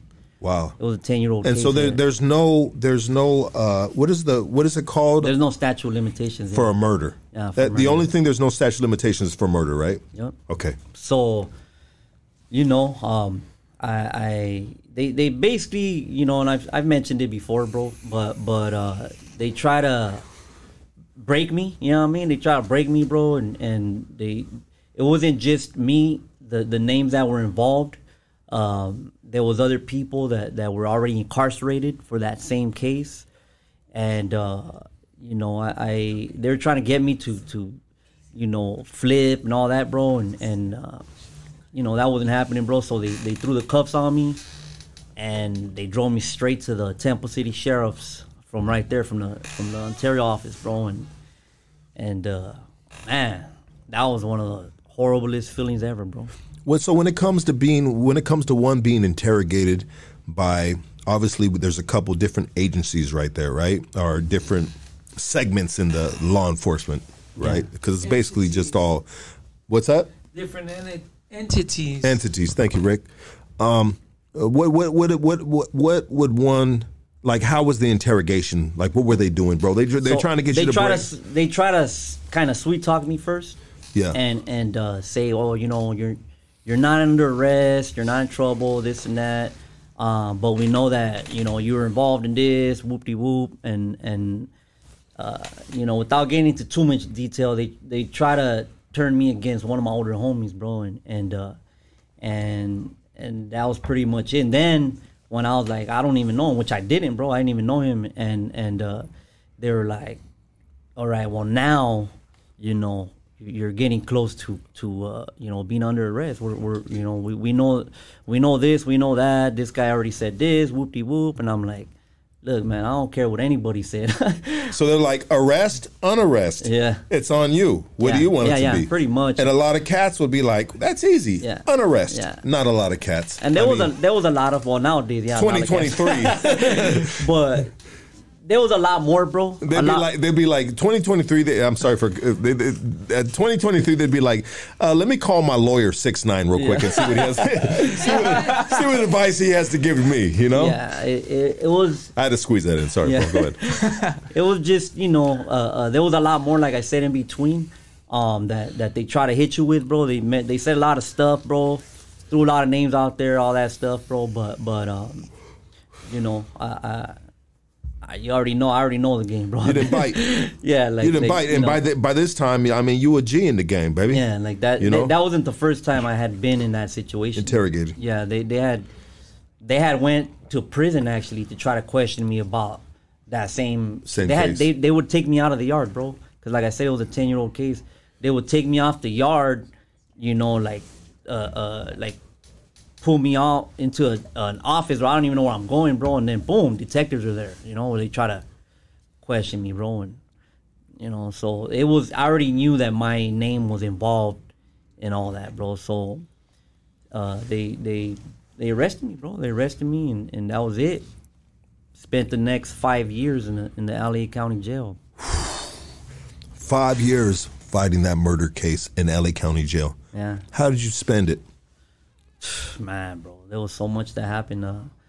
I mean, I represented myself for 3.5 years, bro. I was pro per, and that was my life in there too, bro. Like, aside from fighting the case, you're in there, bro, just living. You know what I mean? Surviving and just doing what we do, bro. You know, and or what we used to do. But it was just so much, bro. So much that went in to that situation where relationships, letdowns,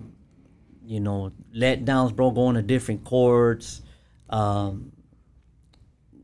just studying to get out of that situation. Let me get a better understanding, brother. So there's already dudes that are already doing time for this murder. Is that correct? Yes. At the time. There was one that had already pled guilty to the case. Okay, but they're not. But the DA is not satisfied with that because they feel like there's more dudes involved, and so they got a hard on for this particular case. Yeah. And there's somebody within homicide detective, within the DA that are still pushing the issue. Mm-hmm. There's probably family involved. They're saying, nah, maybe witnesses or something.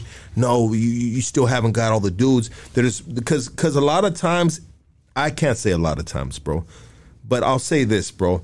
Sometimes when they get a conviction for a case, they'd like, in LA County, bro, they like to just put it on the shelf. Case closed. But this case is a little different. Yeah. That 10 years later, they're still pushing the issue on this case to snatch up supposedly the rest of the dudes that are supposedly allegedly involved in this case. You are one of them. So you're 5 years in the county, bro, fighting this case. Okay, you went pro per, but you told this story before, bro, but for the people that haven't heard this story, let's go through it again. Are you okay with that? Yeah. Okay, because I think it's interesting, bro. You get busted. Where you at in the county first time? So I started out, of course, in Men's Central Jail in the county, and then I ended up in Wayside, I believe. And then from there, I remember I had went pro per, but it takes a while for them to grant your pro per status. And what is pro per for the cats that don't know? Pro per means you're a self-represented defendant where you want to be your own lawyer. And I actually had a couple attorneys, but they were no good. I remember my mom, she got me an attorney, but she only gave her a little bit of money, bro. So at first she was like, oh yeah, we got this strategy, this and that. And then she started switching up on me. I actually think that the DA turned her, bro, and because her whole demeanor flipped, bro. The DA turned your mom against you? No, the lawyer I had. Oh, she was shit. She was a female. Yeah. And her whole demeanor changed, bro. Like as far as representing you. Yeah, and I felt it, bro. I was like, man, hey, what's up with you, man? I thought we had all this strategy and this and that,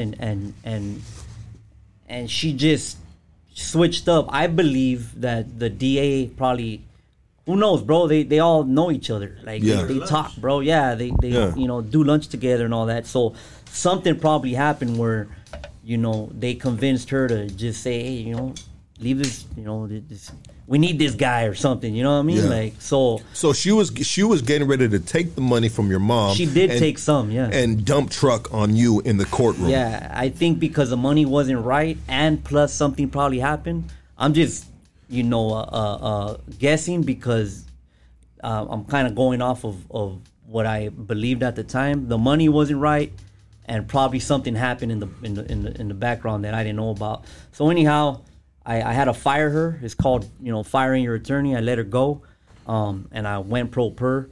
And then I remember being in Wayside, bro, being in the hole in Wayside, and I was happy, bro, because they told me roll it up, bro, from the county. Huh? Yeah, they told me you're going to the county. I was happy, bro, because you've been the hole in Wayside in Supermax. Yeah. That's the worst hole you could be in, bro. Like, it's like a straight dungeon, bro. Yeah. Like, you get no action right there. Yeah, no action. It's sad, lonely. It's sad. No, you can't even have a pencil. You can't even have a pencil, bro. I remember that's where I first started writing like poetry, rhymes, and stuff on a toilet paper wrapper. Remember, the toilet paper wrapper, that green. Yeah. I remember that was the first time I ever wrote something with the little pencil that I had the trusty sneak me in. I used to write on the walls with my own shit, bro. So yeah, bro. I was pretty happy, bro, that they cracked my door open and they took me back to the county. I believe pro per back then was $2,700, $2,500. and it's a single cell, and that's pretty much where it all started, bro. It's still mainline, but it's just a pro per module in the 3,000 floor. And you have, talk about jailhouse lawyers, bro. I mean, you got some really knowledgeable dudes in there. Yeah, there's a lot, bro. There's a lot of guys that they do their homework and they're fighting for their lives pretty much, bro. Like they're you know what I'm saying? They're fighting for their lives. And so I had to do the same thing, bro. I had to start learning, bro. Case law is basically cases that like legal cases that have happened in the past. You find things that are similar to your case, and you start studying that. You start lacing yourself up, reading law books, penal codes. They crack your door open every day for the law library. You go to the law library, they have a little computer, a little screen, and you just go in there. Your time's limited, so you go, you find what you need, you write it down. And I had what they call a legal runner, which was my ex, and they're able to bring you stuff to the county, like paperwork. So I used to get stacks of stuff, bro, and then I'll take it back to my cell and just read, bro. You know, I had that's all I had was time, right? So I just be reading, bro, taking notes. I used to have so many notebooks, bro, just filled up with stuff. So I learned my whole case, and you know, and I started how do you call it, litigating my own case, bro, you know. But it was a crazy experience because the judge that I was under, it started out in Pasadena court, but they bonded us from Pasadena court to CCB because they didn't have the security for us. Would that be like a change of venue or something like that? They did it on their own because it ended up being straight blessing, bro. But they did it on their own because the security for us, there was 3 of us that were going to court, and there was me, and then my other 2 co-defendants were in high power, and they didn't have the security at Pasadena court to be able. They had to do too much basically to move all the transportation, everything. So CCB, they're a lot more I guess seasoned in that. Yeah. So it's a lot bigger. They already, you know, they have the manpower and all that to be able to do it. So I ended up at CCB. I believe it was 107, bro, with Judge Bowers. He was an older black guy, and that guy, bro, he was bad, bro. He hated me, bro. I felt that he straight had a heavy dislike for me, bro. Because I mentioned it before, when you're pro per, they don't like that. You know, they don't like someone that's, you know, from the streets, you know, gang member, you know, tatted up, all this, and you're in there popping law at them, you know what I mean, and try to lace up the record and using all these case laws and all this stuff to where they went to law school, you know what I'm saying? They paid their dues, and so they try to do everything they can to dissuade you from being pro per. And this guy used to play these little mind games, bro, this little psychological warfare, little tactics he used to use against me, and it was tough, bro. It was real tough to be able to. Like what kind of shit would he do? So he would like interrupt me, like I'll start citing some case law or something, and he'll like interject, and he'll like say little things to try to get you off your game, me, yeah, and then try to get me like to try to prove that you're out of your league, to get angry. Yeah, he'll be like, well, what are you? People don't understand though, like nobody wants us free more than ourselves. Mm-hmm. So we're gonna read all that, anything that got to do with our case, anything that we could think of that can help us with this stuff. We're gonna read everything that got to do with it. We're not skipping nothing. We're reading all. And you know shit. what? That's exactly the case, bro. Because I'm not like boasting or nothing, but I was on it, bro. Like, I was on it, and I was prepared. Every time I went in there, I knew what I was going to say, why I had to say it, when I have to say it, and they don't like that. Who taught you to do that, though? I taught myself, bro. You taught yourself? Yeah, you teach yourself. You soak up game. Of course, when you're in pro per, you lace each other up.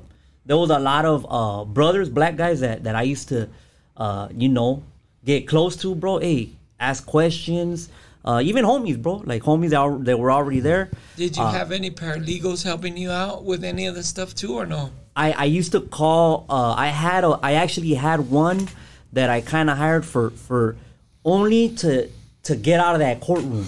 Yeah, that's a whole nother thing. I think I mentioned this the last time. They bring you a lot of different stuff too, right? Because they got insight on different cases that can help you with that kind of stuff. Well, I had my legal runner, right? So I would find out what I need. She'll bring me everything. But the paralegal, I use this girl to help me draft up a motion to get out of that courtroom because that dude was violating my constitutional rights, bro. Yeah. Like I was already set to almost go to trial, and I was nowhere close to even being ready, bro. Yeah. Like I never even planned on going to trial by myself without a lawyer. But I was trying to go through the motions. I was trying to get my case dismissed because they arrested me with a fake arrest warrant. And, shit! And so I was attacking that arrest warrant, bro. Yeah. I found out a lot of stuff. They didn't even have a supporting affidavit. Anytime you have an arrest warrant, there's something called a supporting affidavit. Yeah. There was none. It didn't exist. Wow. And I gotta show why they. So it was, and it has to be signed by a judge. It has to be stamped. So it was illegal. It was illegal arrest. Yeah. So why are we moving forward on illegal? Why are we moving forward? So I was kidnapped. Right? It's like the fruit of a poisonous tree, right? Well, yeah, that's a good one. That's exactly what. Yeah. So all that started happening, bro. Yeah, that's a case law, bro. I forget what it's called. But the case law. But yeah, bro. So I started attacking that. It's called attacking the veracity of the arrest warrant, and they didn't like that. I was uncovering stuff that wasn't supposed to be uncovered, and so I started going through all these motions, bro. Where was I at? So anytime you're showing why their shit is illegal on you, they hate that. So he wasn't trying to come with the motions that you were setting up? That's the thing. He wasn't allowing me to basically litigate my case. And another thing, there was things missing from the record. The stenographer, I don't know if he was telling her to do it or she was doing it on her own, but she was keeping things off the record. It's all about lacing that record. Because what I mean by lacing the record is when you're in court, there's someone typing and they're recording everything that's being said in that courtroom. And so when you're saying certain things in that court, I can hear some background. Somebody's microphone? Okay, we're good. So yeah, it was your fucking fault. I don't know how that happened. I don't know how that happened. You're like, bro. we're good. Yeah. I got background over here, sir. My bad.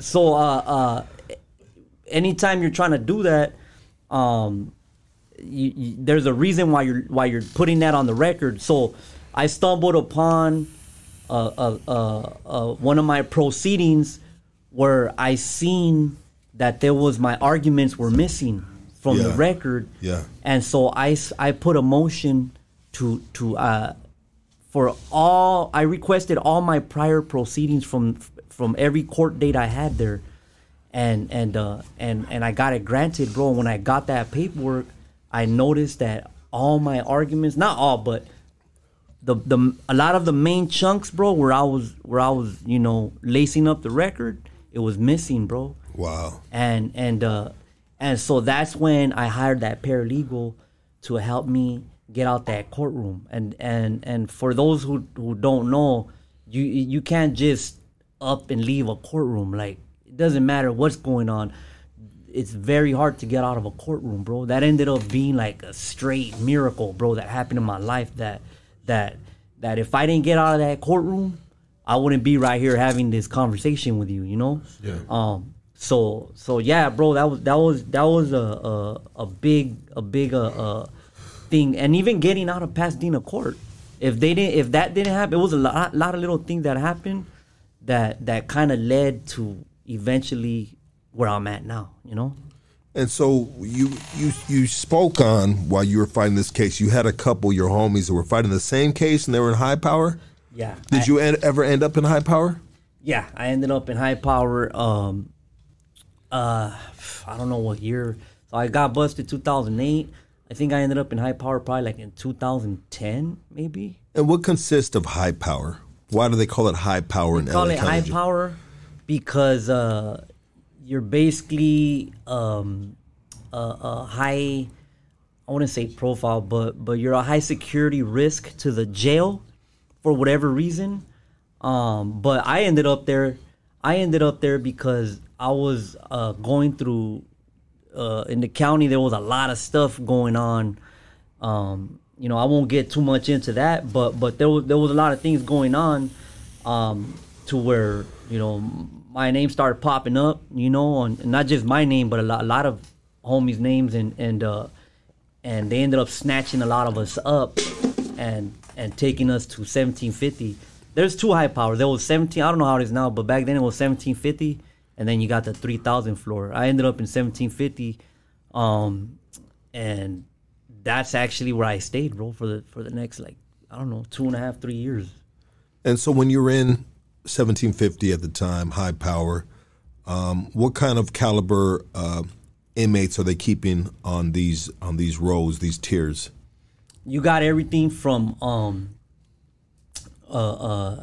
like death penalty cases, any high profile cases, anybody that's maybe been involved, you know, in the main line with different stuff that they don't want going on. They'll snatch you up. Celebrities, you know what I'm saying? Was there any celebrities in there while you were there? Yeah, there was I think not on my roll. They keep them on a different roll, which is like we would consider it a no good roll, but it's Afro, where they had like I think Suge Knight, DMX, that dude that GMX was there for a couple of days. The guy that got busted for killing, or Mendes brothers. They were probably there before too, but what's Michael Jackson? What's that guy? Oh, Conrad Murray, Lenny Dykstra, my boy. Shout out to Lenny Dykstra. He's an ex Major League Baseball player. That was my boy, bro. He didn't even want to be on that row. He requested. He's told him, nah, I want to go with the regular guys, and they put him with us, bro. Did they? Yeah, Lenny Dykstra. That's how he ended up being my boy, bro. But why would he want to be? He's a Major League Baseball player. He's got no ties to the streets. Why would he not want to be in a? There's a lot of weirdos. There's a lot of weirdos. You know what I mean? There's probably aside from high celebrities, there's probably not probably there was rape. As a matter of fact, that dude what was his name? The Grim Reaper, Grim Sleeper, whatever. I was about to mention him. Yeah, that guy. He was there. So he was in there for some weirdo stuff, right? Raping, and they got other stuff, killing prostitutes or some shit. Yeah, but he was raping them too, I think. Right. And then you got child molesters, probably, just, you know, rats, you know, stuff like that. So he didn't want to. He knew enough not to want to be, you know, I guess they're housed with those kinds of people. Within that company. Yeah, so he ended up with us on G roll. I was on probably every row except F roll in 1750. I ended up on G roll. G roll is a place. At the time it was the worst, probably the worst of the worst place you could be, because it was in 1750, but it was isolated from the rest of 1750, and it was the only place that had cameras right in front of your cell. So they're watching you 24/7. Why would they? Why? So this is different than all other high power, and so it sounds to me that these individuals are in this role that have to have a camera right in front of them are very, very high profile individuals. Yeah. I mean, why would they? Why, if you're in a single cell, why would you need a camera in front of your cell? I don't know, bro. I think they just wanted to watch your every move. I think it's. Oh, my bad. Would they want to learn your habits? I mean, is the court documenting this shit? I would believe so, bro. I believe so. What were you gonna say? I think it's high power, like probably like high risk, because maybe they want they'll commit suicide or some shit. It's not suicide, bro, right? I believe that they wanted to just keep a close eye on everything that we did, and another reason they put there maybe is because of this. Because the reason I ended up there is because I was fighting the sheriffs on that paperwork because they came in and they try to make it turn it into a shoe. They try to make 1750 into a shoe. They took a lot of our rights, bro. They took even our visits, bro. They took our mail. They took a lot of stuff. And I was one of the main dudes pushing the paperwork. And I had an incident with the sheriffs. And shortly thereafter, they put me on G-roll. And so I'm thinking conspiracy theories would say that that those cameras are in tuned with DA, maybe, bro. Oh, I was thinking. I would. That's what I believed. I mean, even if emotion I apologize for cutting you off, bro. But even emotion was brought up using that type of shit, bro. I mean, it wouldn't be valid, right? I believe but I believed for intelligence purposes. I believe that those cameras were connected to some type of agency, some type of alphabet agency, right? And they were just studying us. You know, and that's what I believe that they were. Would you move different? Oh, when you got moved to that tier, but you know how to maneuver. But so you would move different because damn, bro, that's gotta like talk about an invasion of privacy, bro. And we're talking about the littlest privacy that you can have in a system, bro. Yeah. It's a one-man fucking cell, and you're locked in there fucking, 23 hours, bro? Lucky all day, right? 24 hours. Lucky to get a shower once a week, maybe, whenever they call showers. And the shower's right there, like, right next, like, right on the tier. Like, it's a cell. So, yeah, bro, I thought that they were...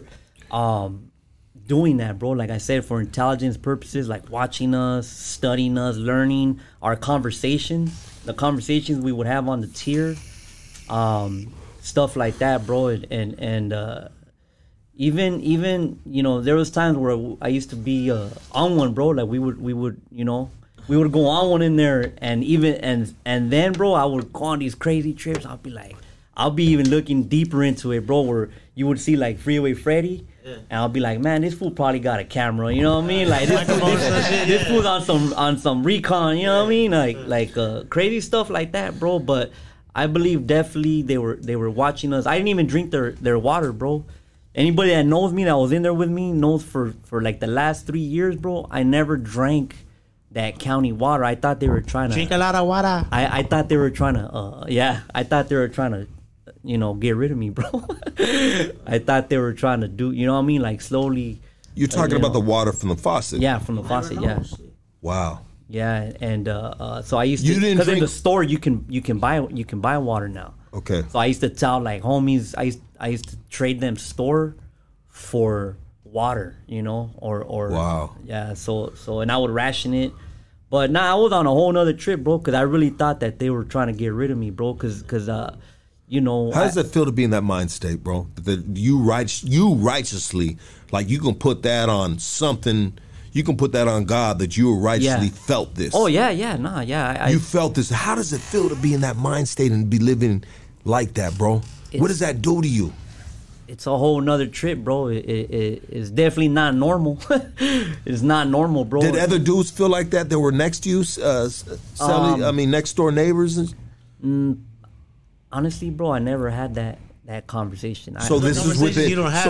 So this was within your 2 years, then. Yeah, this is something that I. And was it something that you would be ashamed of to express this to neighbors? And we're talking about neighbors that are potentially high profile dudes that can see that as a weakness, maybe. Not ashamed of, but just probably something that.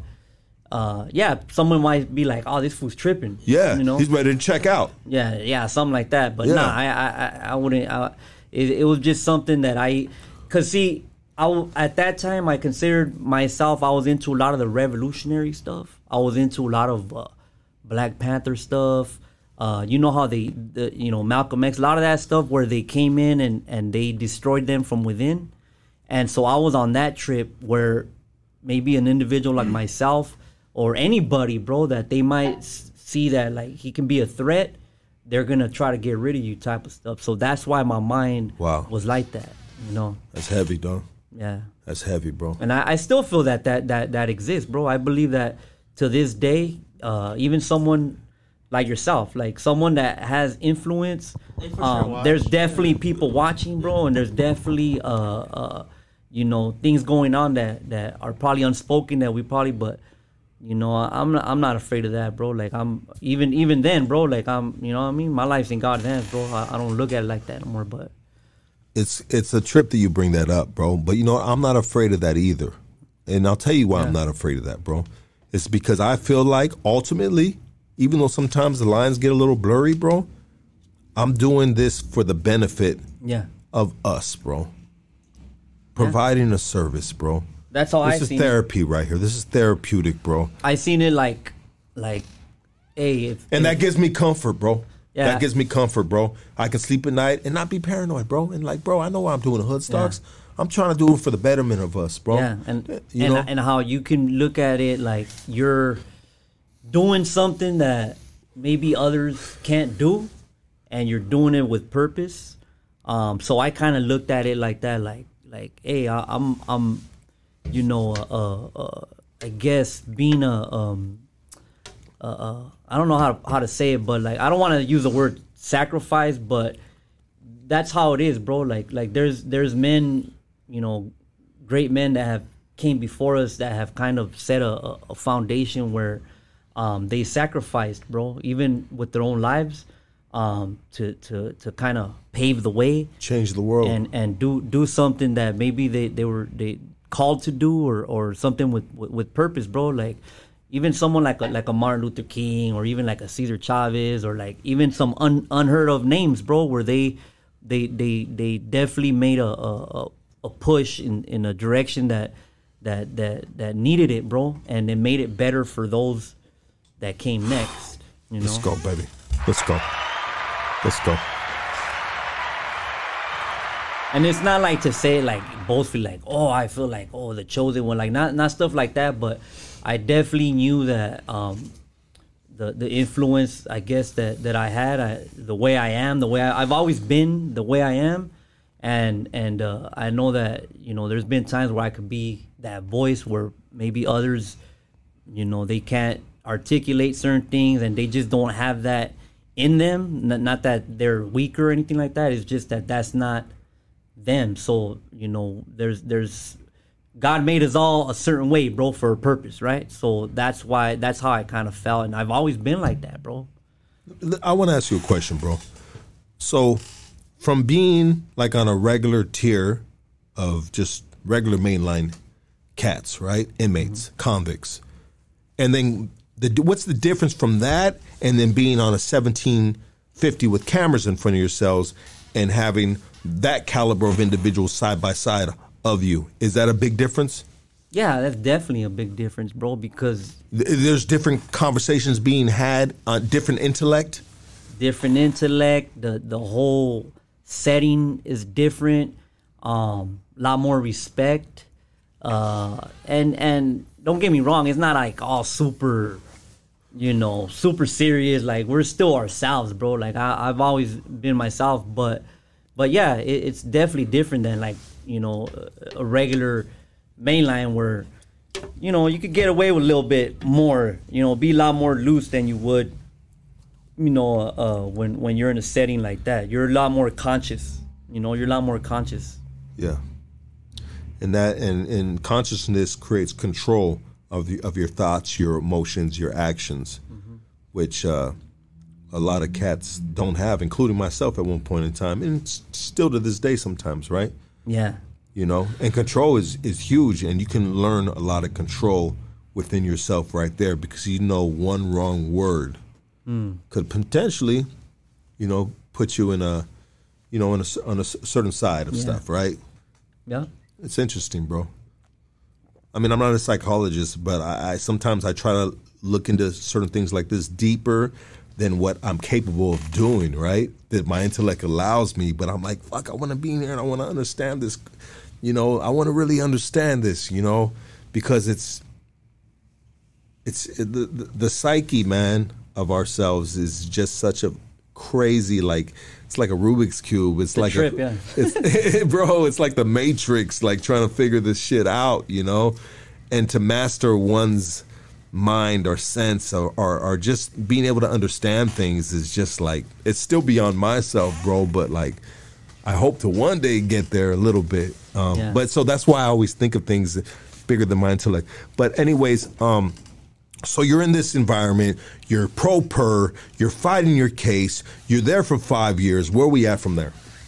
So I went to, so at one point, I know that I can't go to trial on my own. I had no desire to, even though I learned a little bit about the law.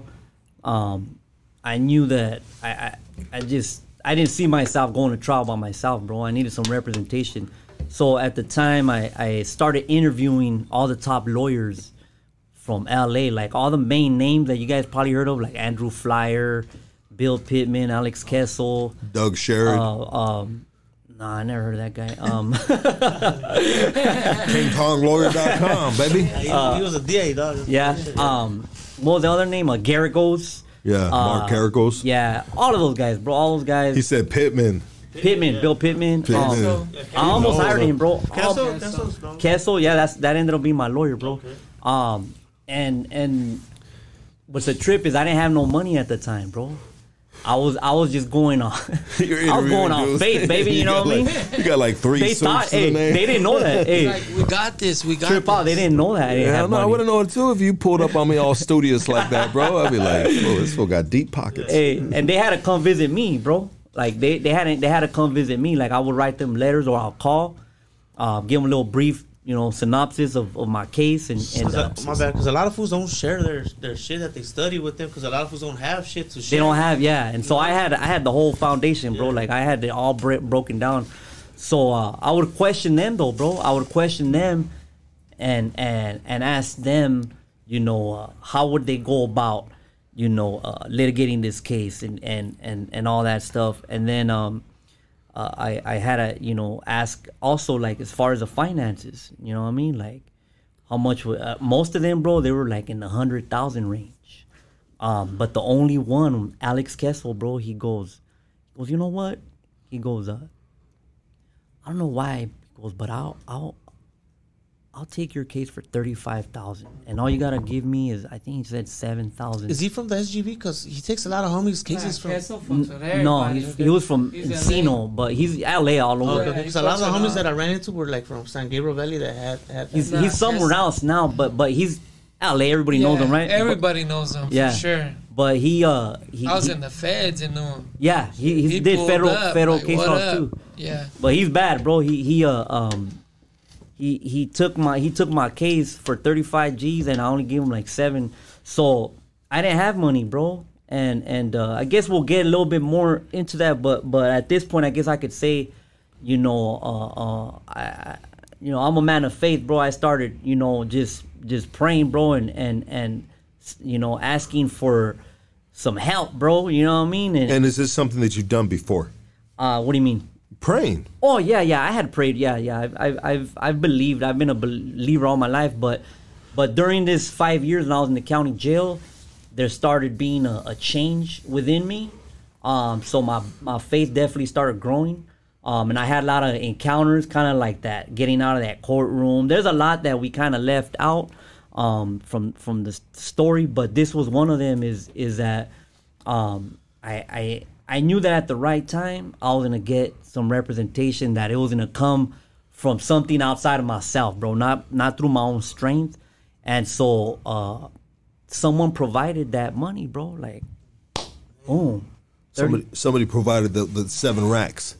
The 35 G's. The bro. 35 G's. 35 G's. Not in one shot, but they agreed to help me pay this lawyer, bro. So, and did an angel from heaven fall from the skies? You can call yourself? It that. You can call it like it was something like that, but no, it wasn't an angel from heaven. But I believe it was from the Lord, bro. Do you know who it was, and I'm not trying to be sarcastic, bro. Let me get that clear. I'm not trying to be disrespectful or sarcastic, bro. But I'm curious, bro. You prayed on it. Was it a family member? Was it somebody that you knew? I mean, 35 racks, homie. Yeah. It's not pocket change. I'll keep the name, private, but it was definitely someone that I knew. And I believe that their heart was moved. I'm not going to take the credit and say it was just because of prayer. I believe God has a plan, a purpose, and when he chooses to move someone's heart, he's going to do it, whether, you know what I mean? And so, but I do believe that my prayers were answered, and at the right time, boom, that person's heart was moved to help me, bro, and it ended up playing a role in my eventual freedom. The stars aligned. Keep on talking, my chick. So that happened, bro. I got blessed with that money. He took on the case, and he tripped out, bro. I think I mentioned this last time as well. I had my whole case mapped out, bro. Every single thing you need to know about that case, I had a file. I had it all organized, and I handed it straight to him. And I broke it down. I said, look, boom, boom, boom, boom, boom. This is this is that.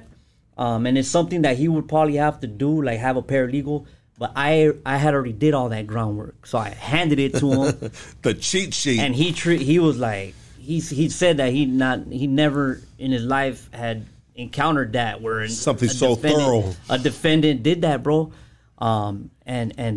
Which made it so much easier for him. Yeah, it made it a lot easier because we went to trial shortly thereafter, bro. It wasn't even that long after. And so he did his homework. He learned the case. We had some, visitations where we strategized how we're gonna do it. And we went to trial, bro. We went to trial April of 2012.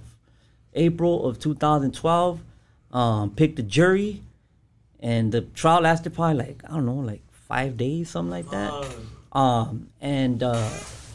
And it was, he did his thing, bro. He did his thing. They only had one witness, the guy that was already in jail for that. He was in Calipat. And the same homicide detectives that approached me when I got busted was the same guys that went to him. And he ended up doing what they wanted me to do. so he was in Calipat. Is that your phone? No. It's my phone. It's all okay. Hold on. Quick break. Sorry, guys. I apologize. Quick break. I got to pee, dog. Sorry. And I don't want to miss the rest of the story. Yeah, sorry, dog. All right, I'm going to read some of these comments right here. Let's read some of these comments, Rick. They talking shit. Oh, where are we going? Where do you want to start at? Street TV bounced off the chat because he said he's trying to enjoy the show and everybody was racist. How are you racist? Ain't nobody racist. What are you talking about? Yeah, I don't know about that, bro. So people are telling him, be cool. Maybe the comments. Don't play some victim. of these dudes talk a gang of shit. Look, someone said Lucky wears a wire everywhere he goes. What? He said Lucky's jacket is a flotation device. He said everything is racist. What the heck are they talking about? It's the comments. No, this one page Street TV where they interview people. Oh, he said the chat is racist. Yeah, he said the chat is racist. Oh, Street TV. That's Alex Alonso, that's right? Alex, yeah. That's the first person I ever did an interview with. Oh, shit. It seems pretty He dope. said I'll holler at you later. I eat foods where Lokes. They're all negative, all this. A lot of comments. They go They're going on each other, bro. Yeah, they talk shit to each other. They do all kind of shit. I gotta take a leak. 6, 1 beer short of a 6. A lot of people. Am I really that burnt out? Nah, Yeah, I guess we're both burnt out. Nah, you're burned out, fool. We all burnt out, bro. I'm good, bro. Everybody's Look, burnt out. They're talking about you. Pancakes naked. Hell yeah, pancakes naked, dog. Fucking Baby Boy. Oh shit, you're. Was it muted yeah, the whole my bad, time? bro. It's muted, doggy. Damn, bro. Oh, so was Rick. Sorry, though. Damn. I meant to mute Muted ours, us, bro, the whole Yeah. time. The Yeah, whole sorry about that, time. guys. Sorry, guys. Casey, start over. Whoa. You go go back. rock in the casa. Someone said Lucky's a cop. You wish. Lucky Dude. is a cop. Yes. Fucking lucky, dog. He wished he worked 3 days a week. They got Florence in the house, 6'4". 6'4", baby. You will. Whoa. Yes, sir. I hope you guys are enjoying this right here, man. Little solid homies that are El tapped in. Tigre de Tijuana. Whoa. Lucky steals there you go, recyclables. baby. You've been asking for it. I mean, if it's all enough week. to steal, I would steal them too. Whoop, whoop. Hey, so this is a good time to announce. Well, I've told people on the chat, so Yeah, we've been going in, dog. Look, so the we're going to have a Whoop show show tomorrow. is going to be Although Ricky has work at 3 a.m. tomorrow right now because the freeways are all fucked from this hurricane. Yeah, we're back at work, though. We're going to be going live. Myself, Droop, K9, and Nick, Roulette Printing, are going to be going live tomorrow or on Mondays at 8 p.m. And we'll be discussing current events. Going in, doing reactions, man. Hell yeah. Reactions, all right? Hell So tune in. I'm excited Tune for in that, on man. Monday. It's going to be fun. You know, bro, I am going to enjoy my day off, bro. Lucky going to be at home. I'm going to enjoy. No, bro. I will tune into probably most of them or as much as I can, bro. But I'm going to enjoy being home. And it's like almost like fruits of the labor, bro. Lucky's like gonna miss this. Lucky's gonna have be his fun. kid stuff. Lucky's actually gonna be. Lucky's actually gonna be. He's gonna be home, but he's gonna be missing out. Actually, work, dog. He's gonna be here working. We're gonna be here having fun. Whoa. Talking. He's gonna be over there fucking cooking pancakes naked. Well, if I'm arguing with my lady, I'm gonna pull up, bro. But rather than that, nah, I'd rather just you guys do your thing, me stay out the way, bro. I would love if you were part of it because it would be fun. All of us just talking about that. But I get it. He wants to be Mr. CEO and wants to it's not chilling. CEO, bro. Hey, Casey, I want to say something real quick. It's putting cats in positions, dog, for them to be great and to work out the kinks in the game. And it's a growing process, bro. Like, this has helped me grow so much, dog, doing these fucking live podcasts and watching it back and being like, damn, all this time I thought that shit sounded cool. I've been saying this shit for years. No, they're going to watch you guys. And I'm going to watch you guys. Dog. Episode 1. And what's the name of the show? The Whoop Show. The Whoop Show. Real quick, I want to say, I love you, baby, and happy anniversary. Yesterday we did our 10th anniversary. Bro, if you need a ride home, I'll give you a ride home, bro. That's why. No, happy anniversary, dog. I'm fucking with you, dog. Happy anniversary, yeah. You and Jay right there. Yeah, you going through some things at the crib, huh, fool? Whoa. Hey, just don't be late tomorrow, fool. Yeah, fool, he's a kid, bro. He lives this is the only dude that lives like 5 minutes away from the fucking studio. 8 minutes. 8 minutes. And he is late. He is late 18 minutes every time, bro, if he shows up. You know what I mean? Whoa. There you go, baby. That's what I like about that dude right there. We'll be here and sometimes we won't, I guess. You know what? We're going to be here. You know what? I'll say it like this. K9 has put in so much work for this podcast, bro, that I'm just like, I can't tell this dude nothing. Like, this dude's been right here for the past few years, bro. You know what I mean? And there's been times where I really needed somebody to be here. How'd you guys meet? And he was here. We met on a dating app, bro. Tinder. On Grindr. He was on Tinder. I met him on Grindr, bro. You know what I mean? You were looking for someone with long hair. Long hair and tight cheeks, dog. You know what I mean? If you have a membership for LA Fitness, if you ever see K9 at the fucking gym, bro, he only does one exercise, bro. Oh, God. What is that? I don't know, bro. I ain't gonna get involved in this. What is that? Casey, what exercises did he only do? He does cock push-ups. He does squawks. Whoa. It's a squat on a cock. I just made that word up. Put it in the Urban Dictionary, bitch. Fucking look, he was doing donkey kicks when I met him. You guys are too vulgar, bro. You're feeling some sort of way, huh, dog? You just had to throw something in, dog, huh? Demonetized. You see Hey, what don't you worry, did to us? don't worry, K9. You could fucking talk shit all about it all you want tomorrow on the Whoop Show at 8 Hell p.m. yeah. You know what, bro? Nothing I would love, bro, than to hear you fools talk shit about me, bro. It's gonna be the talk shit about Lucky segment. Bro, that would be a good segment, That's bro. episode 1. We're That would talking be shit about that. because I have given you guys so much fucking information, or bullets, or you know what I mean. Oh, Anyways, we got bullets, dog. Yeah. We're shooting, dog.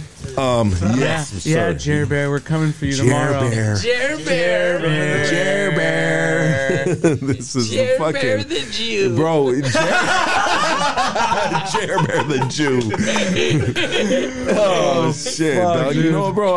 I'm feeling these vibrations right here, baby. I mean, we all in sync right now, dog. This is I'm moving like a machine right now, baby. This is the way the Whoop machine does it, dog. One more time. Whoa. Let's go. All right. So So you're about to catch a life sentence. So your life's about to end. I mean, bro, how do we pivot from that to this, bro? I apologize, brother. No, you good. But this is the energy that we have in our sanctuary right here, brother. You know what I mean? And it's just love and it's respect, and it just feels good to be together right here. Yeah. I'm sharing emotions right now. Feels good to be around these guys. Right? I always had sisters and I wanted brothers, and now it's all right. All right. Hey, William Levy. Nope. Nope. Yes. Nope. Nope. Yep. So how was that judged now that you have an attorney? Yeah. So now you get the salsa, dude. The what is it? The queso, dude. So yeah, Alex Queso. So good question, Casey. I ended up getting out of that courtroom, and I ended up with Kathleen Kennedy. Shout out to Kathleen Kennedy. She was O.J. Simpson's preliminary hearing judge, and I ended up with her. She was supposed to be the worst judge in CCB, bro, and I ended up there in that courtroom. But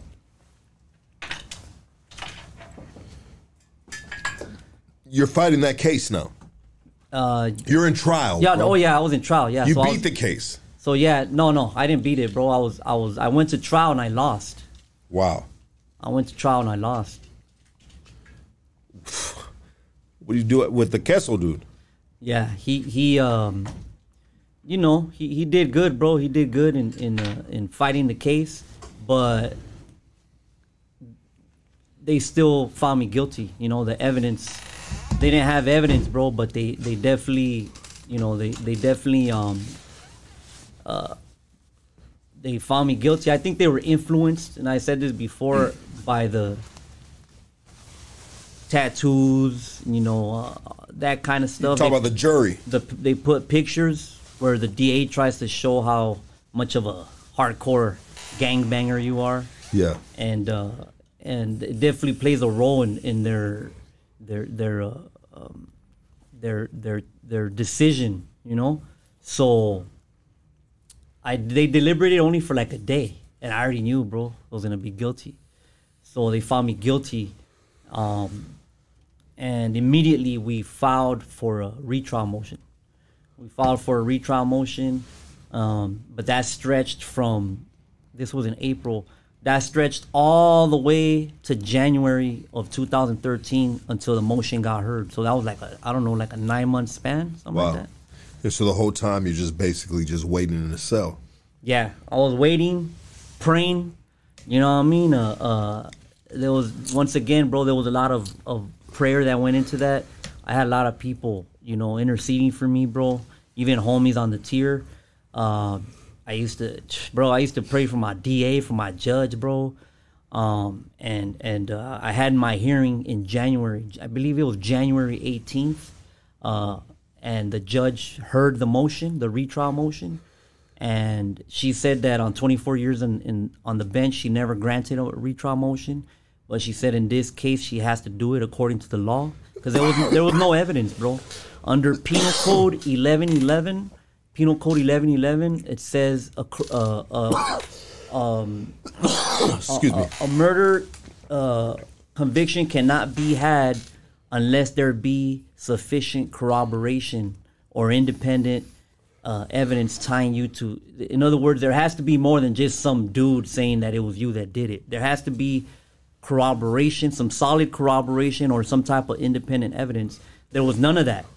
They only had one other witness, one other person that testified in the case against me, but she testified everything that was opposite. She testified the opposite of what he said. And so because of that, the judge found grounds to grant that motion in my favor. And so that was now I was waiting for another trial. She basically overturned the conviction, bro, and it was like I never went to trial. I'm a little confused, brother. And I'm confused in the sense of this. She has never granted a motion for a new trial after someone gets found guilty. Okay. But because of the laws that you put forward to her. Yes, Penal Code 1111. Insufficient. So has nobody ever done that? What do you mean? Because why? No, I'm sure they have, but they probably had lack of evidence against them. They probably had evidence. Okay. In my case, so she really looked into it. Yeah, in my case. Do you think they always look into it? Probably not. But remember, there was like 9 months in between, bro. There was 9 months in between us. Well, we probably filed it. Let me see, I got convicted April. We probably filed it like in May or June. And so you have that whole time span where she has the time to look at the motion, look at all the case law that to support that motion. Yeah. And she had a rule on it, bro. But at this time, you're convicted for the murder. I'm already convicted. How much time did they give you? They never sentenced me. You haven't been sentenced. Okay. That's the thing. When you file a retrial motion, it prevents them from sentencing you and sending you upstate. Got you. Okay. So that's where I was kind of. Most people get convicted. Couple months later, get sentenced. Yes. Get sent upstate. So is that kind of like for cats? Man, I hope you're not in that situation, right?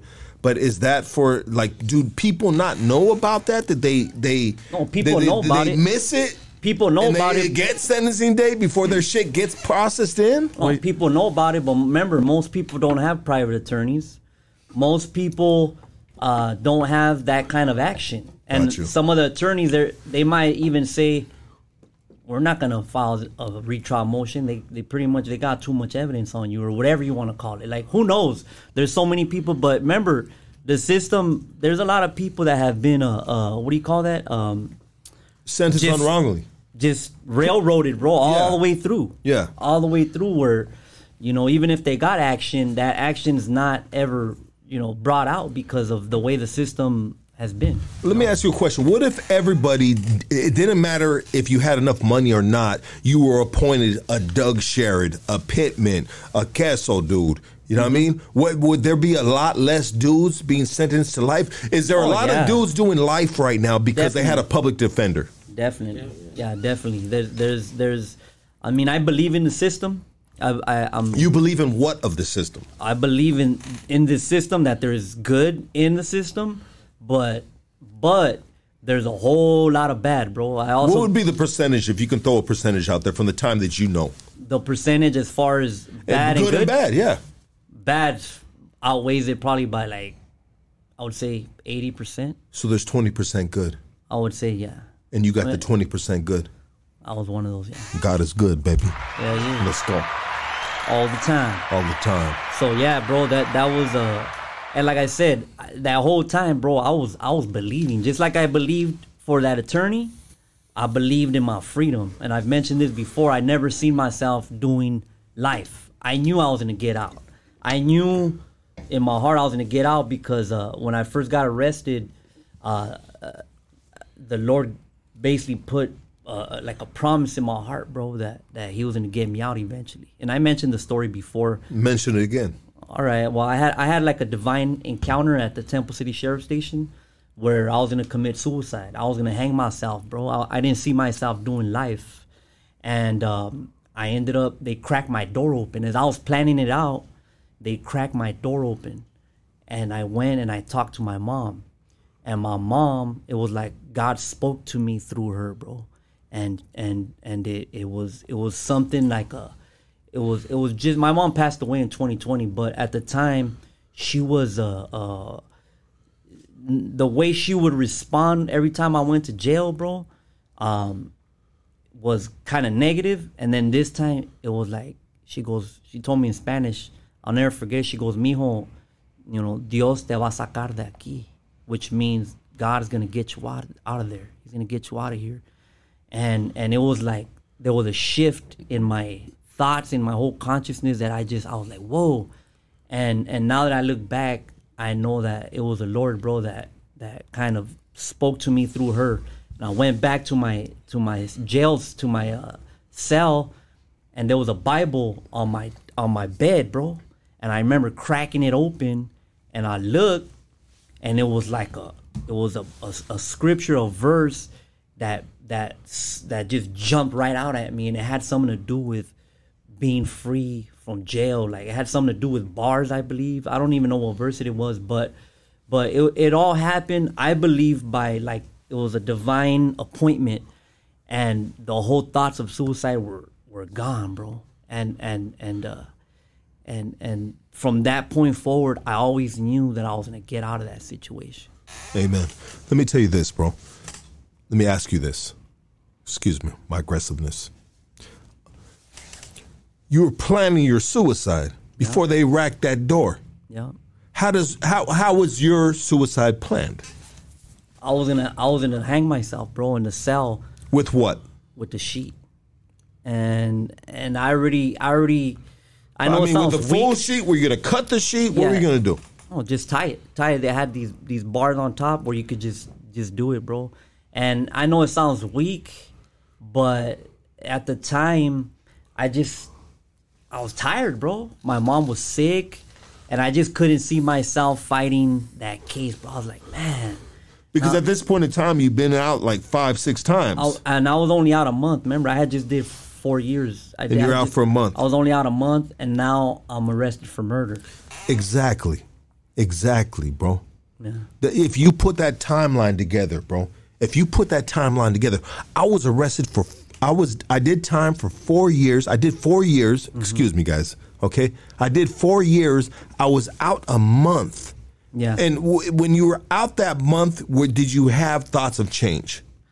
Yeah, like I said, when I got out in 2008, my thought process was already like, just do good, you know what I mean? Get a job. Okay. Move away, you know, do good. Remember, I moved to Rancho Cucamonga, I 602 them.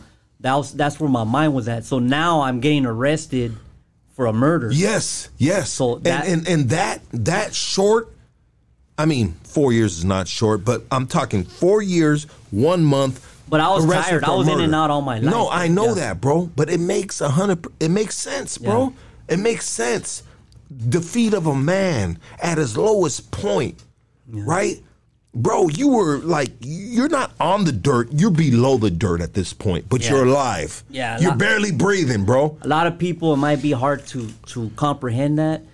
You would have to kind of have walked through those footsteps. But, yeah, bro, internally, bro, it was just like a heavy just weight, bro, a depression, where thoughts of just escaping that is something that's, you know what I mean? It's not appealing, but it's like, you know what?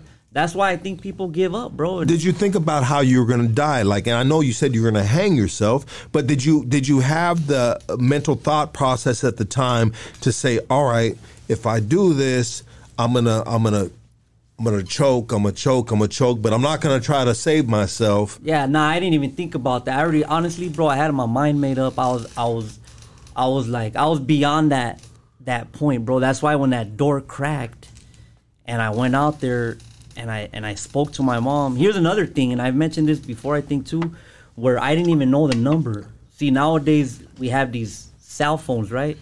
And you have every number recorded. And I was only out a month, so I didn't even have my mom's number like memorized. I only had the first 3 numbers.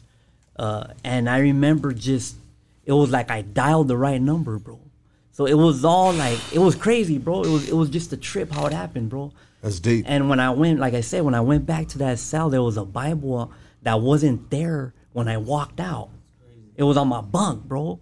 And I wasn't no Christian. I was none of that, bro. Like, it all just happened. That's why I say it was like a divine thing, bro. And I just cracked it open and boom, this verse just comes out and just smacks me right in the face. And I'm like, whoa.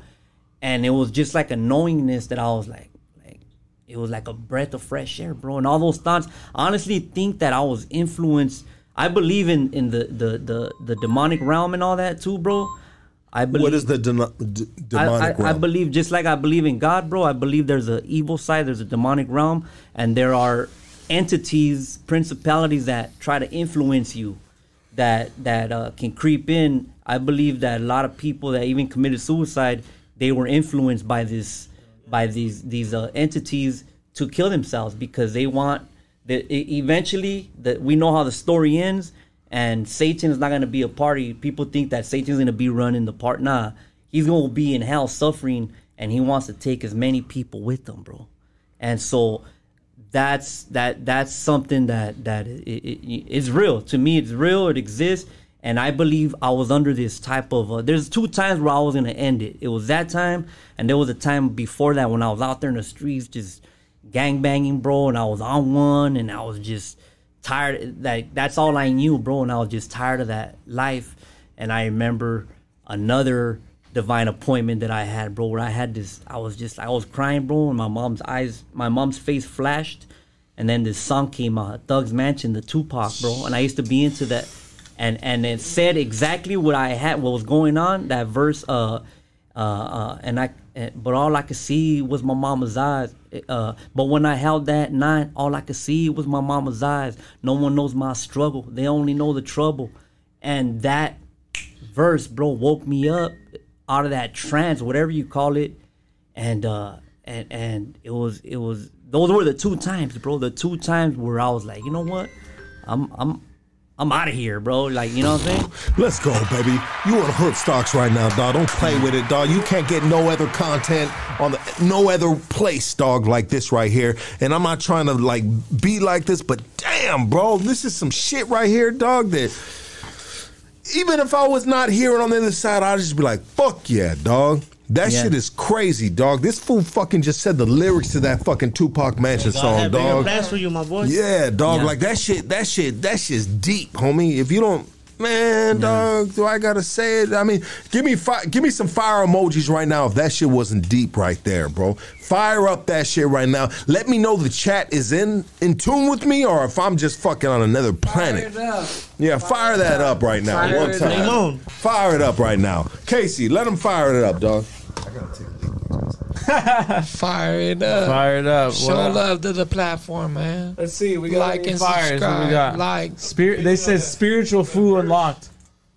Whoa. Spiritual fool unlocked. Tupac saves lives. Get it. That's right. We see you. Who's that? Jose Baiz. Fires. El Tigre de Tijuana. There we go. Fire it up. Look, he's off the shrooms again. He's not off the shrooms. He's just very moved. He's very moved. Fired it up.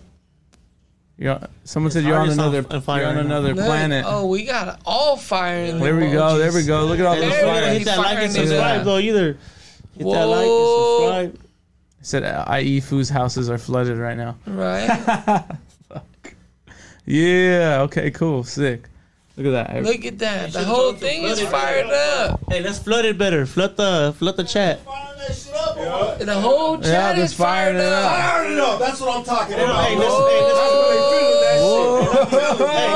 up. Bro, that's what they feeling that shit, bro. That shit gave me goosebumps, dog. And I'm gonna tell you like this right now, dog. Nah, I wanna say this right now, dog. Motherfuckers, music used to hit different, bro. Shout out to the chat. Let me put this shit on real quick. Showing love. Music used to hit different, bro. I don't know if this new generation, dog, can feel the way music used to move us, dog. But who was the most influential? Was Tupac your most influential? Of course. Why, bro? Why was Tupac your most influential in regards to the lifestyle you were living? He spoke to, I guess you would call it like your I guess your I don't want to use the word soul, but he would speak to you in a way, bro, where you could relate like no others. His passion, the realness, the rawness. Like I was influenced by him in a negative way as well. I believe you could be influenced negatively, like in the gangbang way, but also the story I just shared, where God, I believe He could use anybody, and that's why I believe that He touched people like yourself, myself, in the hoods. No color lines, no barriers like that, because of who he was, bro. Just the way, it wasn't just rap. It was church, bro. There was something else. It was religion, bro. Bro, like I'm gonna tell you like this: the homies, Mexicans, Latinos, whatever you are, if you a half Jew like me, bro, if you a white homie, if you an Asian homie, if you a black homie, an Armenian homie, I'm telling you, we all got the same fucking vibrations. We all felt the same thing at the time, you know what I mean? But this shit, man, music used to be like church, bro. Like it, man, the way it would move the fucking soul, and then and at the time we're talking 90s and 2000s, and I mean, we were in there, bro. Yeah, like in That's the trenches, bro. In the trenches, bro. Like that shit would just inspire you, bro, to be just. You know what's another thing that really I related to is he was the only dude that he would always mention God, right? He would always throw that even in his even in the doom doom doom doom, right? He even mentioned this life as a rap star is nothing without God. Was born rough and rugged, right? So when you're out there gangbanging, I wasn't trying to listen to nothing that had to do with God, right? But he made God sound cool. Those little seeds, kind of resonated. It woke me up to God, bro. Like I would think about it, and I'm not gonna say. I mean, now as a believer, I know that I guess I wouldn't agree with a lot of the things that he said right now, but the point is that at the time I was influenced, kind of like this, like a platform like this. You could bring someone like myself on, or someone that can share, some testimony, and someone that wouldn't normally, I guess, go to church or anything like that. They can hear about some real life, stories where God is actually real, bro. Where you can actually get a seed planted, a seed watered, bro. Where something supernatural can happen through a platform like this. That's why I'm grateful for you, bro. You brought on a lot of people that have sat in this chair that have professed to know the same God that I'm speaking of, bro. And so, 100%, bro. Yeah. And I mean, within the fog, the smog, and all that other shit, like, bro, like, I'm a fucking crazy believer, bro. I mean, bro, I just, like, God has always been, like, my foundation and someone that I've leaned on, bro, through so many hard times. And at first it was ingrained in me as a child because my mom was some crazy Christian, almost like Jehovah's Witness with her new dude, bro. And at first it really wanted to push me away from religion, But I just, like, even when I have, like, and some people may think I'm on the other end, bro, where, fucking Lucky, he's acting wild, this, that. No, dude, I'm fucking like, and sometimes I lose my footing, bro, and maybe I'm not where I need to be at this point in time that I'm at in my life. Maybe I'm on a journey to be somewhere else, that maybe a place that I'll speak on God more type of shit, and maybe I'll correct my wrongs more. I mean, who knows what the future bestows for any of us, But if you have a relationship with God, that's a sense of direction, right? A sense of, like, being on the right path, like, like, you always got to touch base with God, bro. You know what I mean? Hey, God, I had a crazy weekend. I apologize.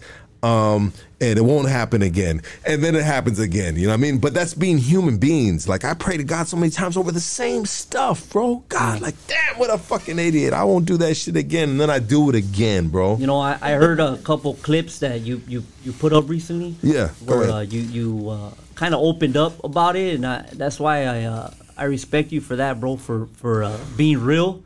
Yeah, not everybody, that's easy, bro. Not everybody can do that, bro. Well, I had an interview with a professor, and he was just like, I felt like it was just really like how to say it, bro? Like a not a real conversation, kind of just like, I don't know, like I can't, not, well, let me check myself real quick. Let me take it back.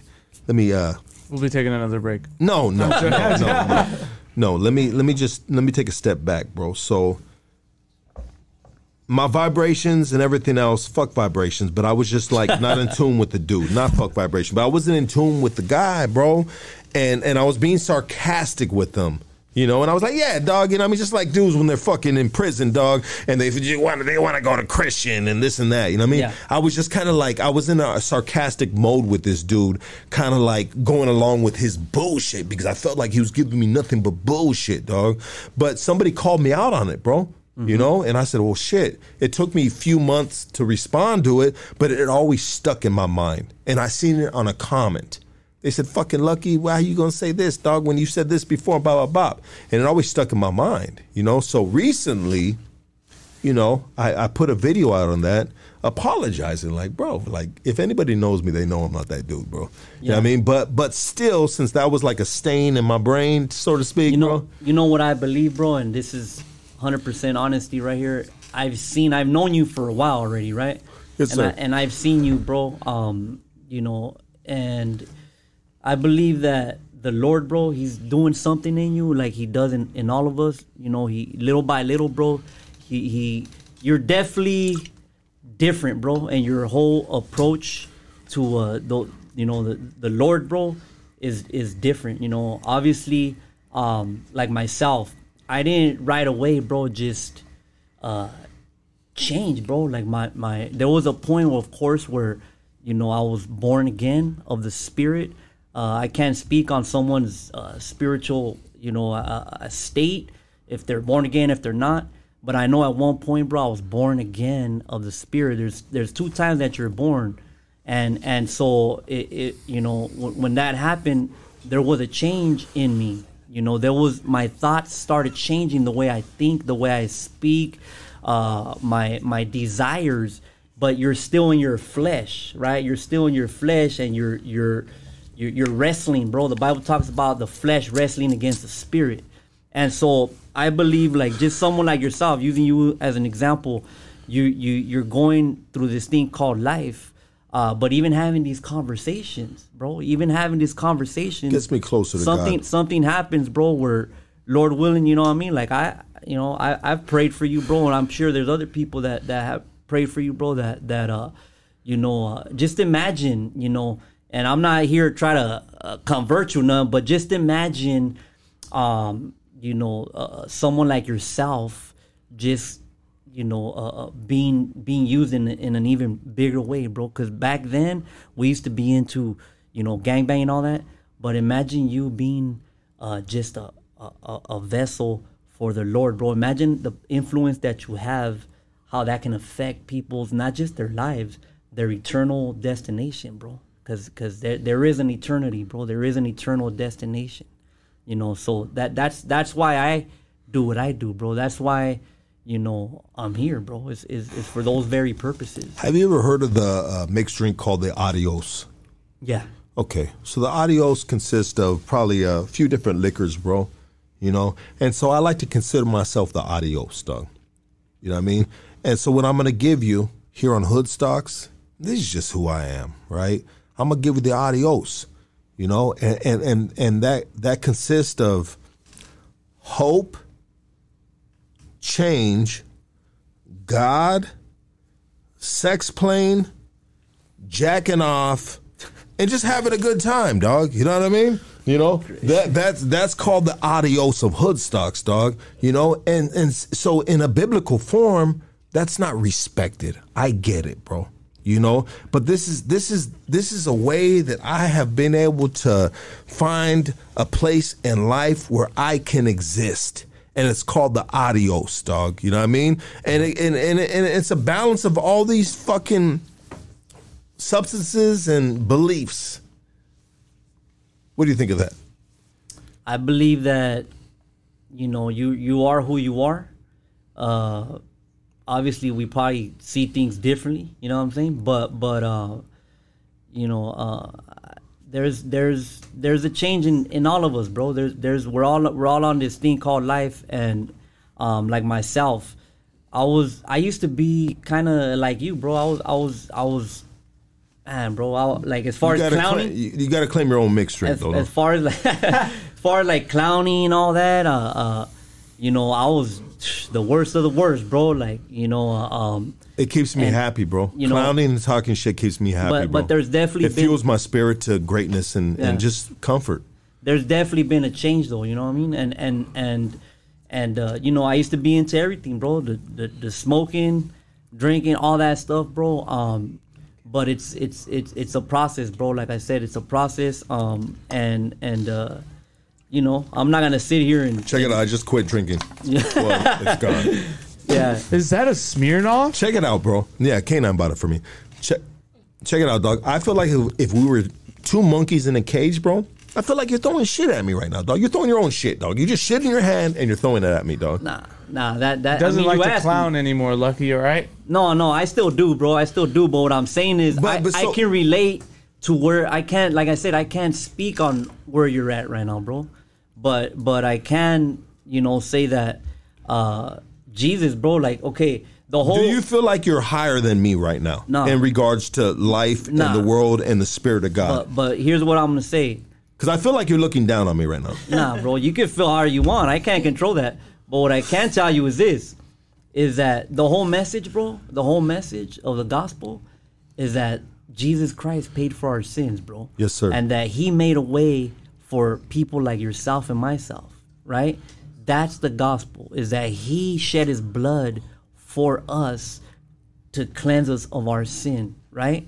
And that's the way in. It's not by you being a good guy, you doing all these charitable deeds, or none of that, bro. So then what you're saying right now is, it doesn't necessarily mean what you're doing and I'm doing that you're gonna get into heaven before I do. Yeah, it has nothing to do with that, bro. What it has to do is placing your faith, repenting, of course, of your sins, bro, confessing, but it's believing that Jesus really paid the penalty for your sins, bro. So if somebody doesn't repent, Jesus paid for our sins, right? Mm-hmm. So do we need to repent? Yes. Is that part of the negotiation? Yes. Repent means a change of mind, right? And so that means changing your mind towards the Lord, repenting, and like I said, once you're born again, your desires, all that it starts changing, bro. There's people that say that they're Christian, but they're really not. Because why are Christians judgmental on other people's righteousness? I'll explain to you. Because it's not about being judgmental. It's about the truth. If the truth is the truth. But everybody has their own truth. Well, let me finish. Let me explain to you why. Go ahead, brother. Because truth, it's gonna hurt, bro. If you're offended because someone's saying, "Hey, you're a sinner and you need salvation just like I do," right? It's gonna offend you because you're living a lifestyle that you like, that appeals to you, but we're all gonna face judgment. Just like I was in trial and I had to face that judge. If you were to check out today and you went straight into judgment and God said, "Why should I let you in?" What are you gonna tell him? Is it gonna be, "I did this" or "I did that"? Or is it gonna be because you're washed, your sins are washed and cleansed? And so someone like myself, I'm not here to judge. Jesus, he didn't come to condemn, but to save. You know that. But if God knows all, and God, you're saying it like this, God presents you this question. I mean, if you have any sense, bro, you don't need to answer it because He already knows. Yeah, but I'm not saying he's going to. I'm just throwing it out there so you could think about it. Think about it. What would you say? Is he gonna accept you, or is he gonna judge you, right? And so from biblical, but God is acceptance, not judgment. Nah, see, there's a misconception. Let me give you an example. Like me, I used to be into New Age stuff, right? What is New Age stuff? Vibration. New Age stuff is law of attraction. We're all one. We're all going to the same destination. And I believe that's a lie. So the same way that I told you I believe in God, there's a devil. If you were the devil, what would you do to keep people out of heaven? You would create all these different beliefs to keep them from that one truth. There's only one way. You can't get in the back door. There's only one way, and it's all through Jesus. It's by what He did. You can't earn God's salvation. In other words, your sin, you can't do good stuff, and that's gonna top the which people do all the time. Yeah, and God doesn't accept that. He says that those type of righteous deeds are filthy rags.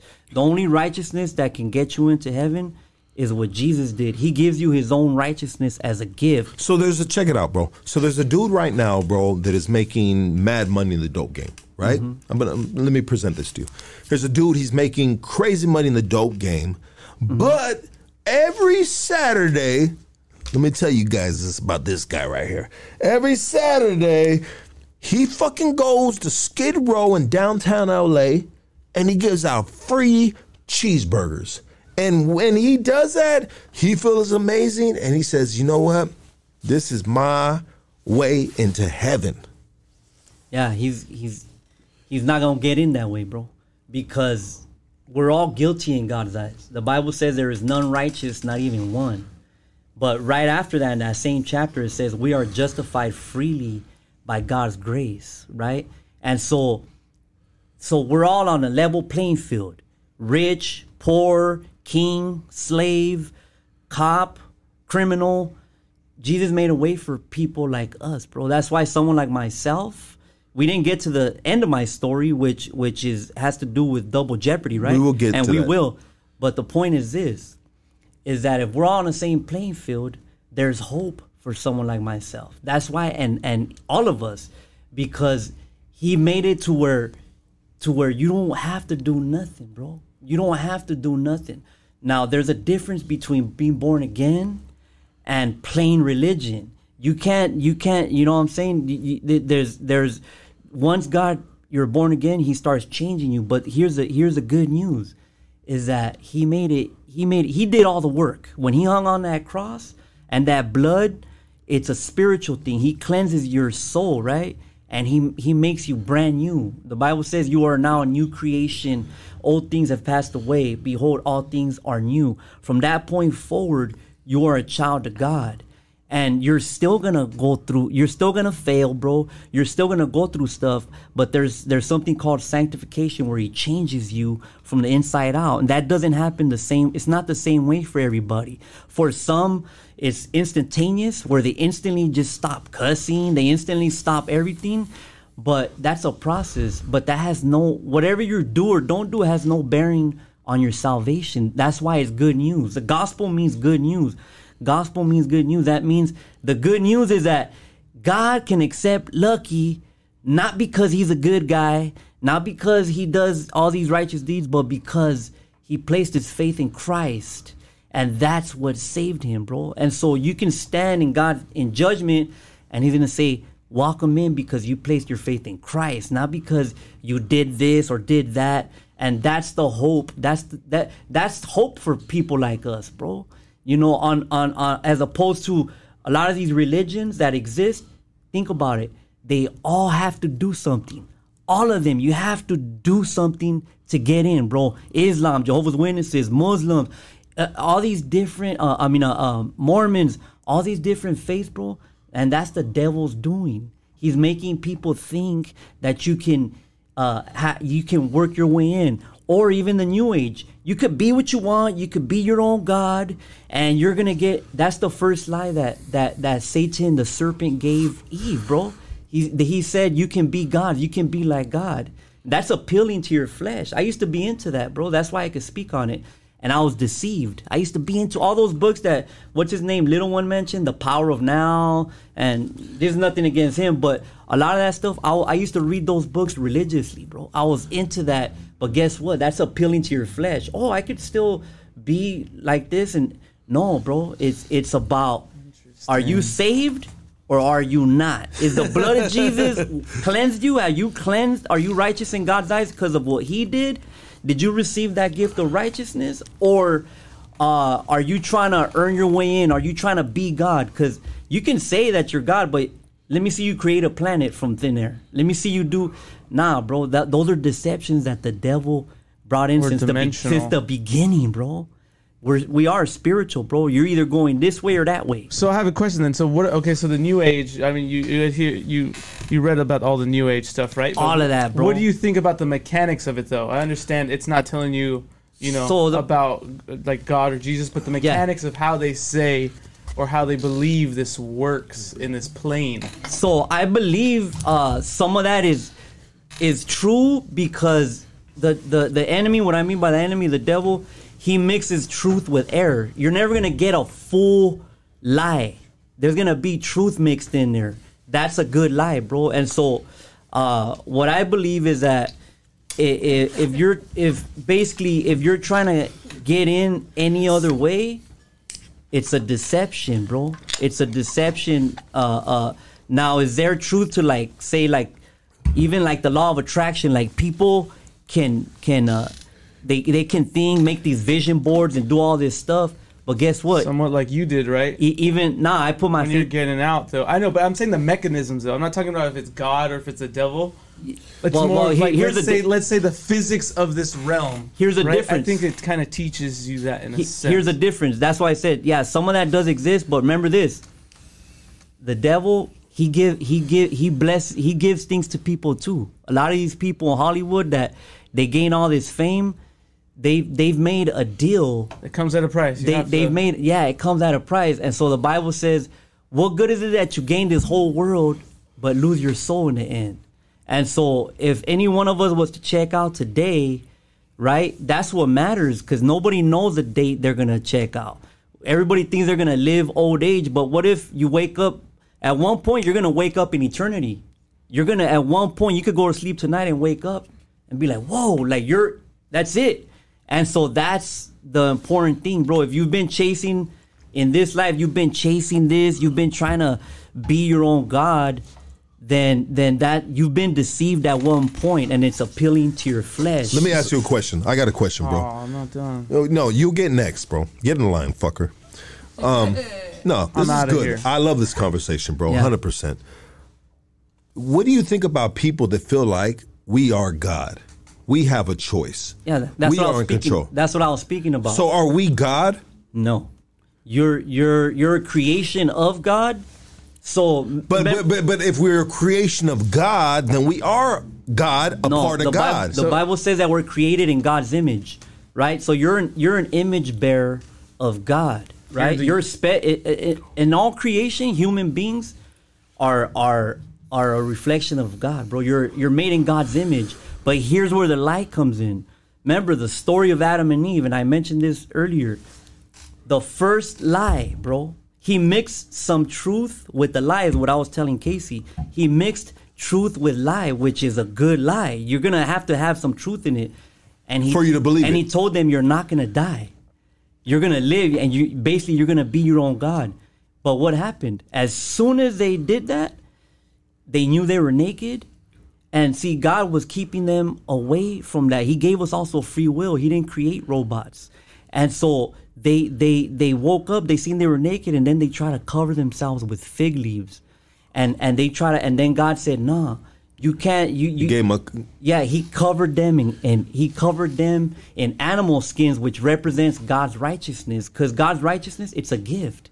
When there's something called a divine exchange. And let me give you an example. So let's say this is Jesus, and this is you, me, Casey, Droopy, all of us that are in here. We're all sinners, right? So at the point of salvation, when you place your faith in Christ, all your sins go to Jesus. He took the sin of the world, and the righteousness of God, it all comes to you. Now you're clean and you're brand new in the Father's eyes. Now you can be in His presence. Now He accepts you, and it's all by grace through faith. It's all, grace means it's undeserved. You cannot earn it. You cannot do nothing. And so what the enemy, the devil, wants to do is keep that truth from people. He wants people to think they can make it this way, they can make it that way, they can live, just live for yourself, just be happy. Bro, there's people there's plenty, thousands, millions of people that have woke up in eternity, and they're gonna be conscious, and they regret making the choices they've made, bro. And I'm not trying to be religious. I'm not trying to promote religion. I'm trying to point people to Jesus, the good news that, hey, someone like ourselves, bro, we can have a place in heaven, not because we were good, bad, or none of that. Let me ask you a question, bro. In this 2023 that we're in, we got these things called avatars, right? Mm-hmm. Chicks with dicks, dudes in muumuus, you know? And how do you feel about the whole homosexual thing? So I believe that God loves them just as much as he would love an adulterer, a liar. He loves them just the same, bro. But there's an agenda popping off in these last days, right? Jesus said that it's going to be as in the days of Noah. Remember, in the days of Noah, Sodom and Gomorrah existed, and then he destroyed the earth with the flood, right? And so he said it's going to be just the way it is now. It's getting worse and worse and worse, bro. So is homosexuality worse and worse and worse you're talking about? No, it's just as valid. And in the sin category, you're just as guilty as a liar, a fornicator, an adulterer. Okay, so you don't don't accept homosexuality in your religion. Would I promote it? No, I don't. But I don't exclude it. Like, I don't separate and say you're worse than that person that cheats on their wife, or. But some people would beg to differ, bro, in regards to like, how are you going to put them in the same category? Can you be homosexual and be saved by Jesus? You want me to tell you? You could be a homosexual and be saved by Jesus. Yes, you can. But you eventually gonna, those desires, bro. I know people that live like that, and they're married now. They have kids, and it doesn't mean they may not struggle with that, but they're saved, bro. They're genuinely born again. And that's the same thing as like I said, someone that's committing adultery. There's a scripture in 1 Corinthians chapter 6, and it gives a whole list. It gives you a whole list. A liar, a fornicator, a drunkard, a homosexual. There's a big list. But homosexuals would be like, why am I in that list? Hold on, let me finish. This whole list, he gives this whole list, and then he says, none of these people will inherit the kingdom of God. And then right after that, he says, as such were some of you. He says, as such were some of you. So all these people on this list, some of the people that he's talking to in that book of Corinthians, some of them were homosexual, some of them were fornicators, some of those, they were part of that list. And then what happened? They were born again, and now they've been accepted by God. So I want to tell you this real quick. I'm sorry, brother. I'm giving you a little pushback because I had my homie Marcelli on here, bro. Marcelli, bro, right? That he works for Victory Outreach now, right? And he is, what do you call him? The dudes that work in there? Pastor? He's a pastor. I'm sorry. Thank you, brother. He's a pastor for Victory Outreach. And so if you're in a Victory Outreach church setting, right? There's a lot of dykes, bro, manfloras, whatever you want to call them, bro, right? You know, and do you not believe that they weren't born like that? See, that's a whole debate that people believe this way or that way. Personally, I believe that those desires, just like, I'm gonna use myself as an example. I'm a married man, right? You're a married man to what? To my wife. Okay, to a wife. Now,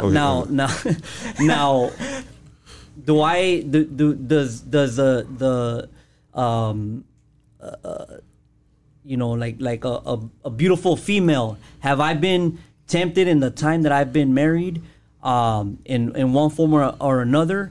Yes. Have I cheated on my wife? No, I haven't. In that same desire, those kinds of things can pop up. In the same way, someone that is homosexual, they have these urges to be with the same sex.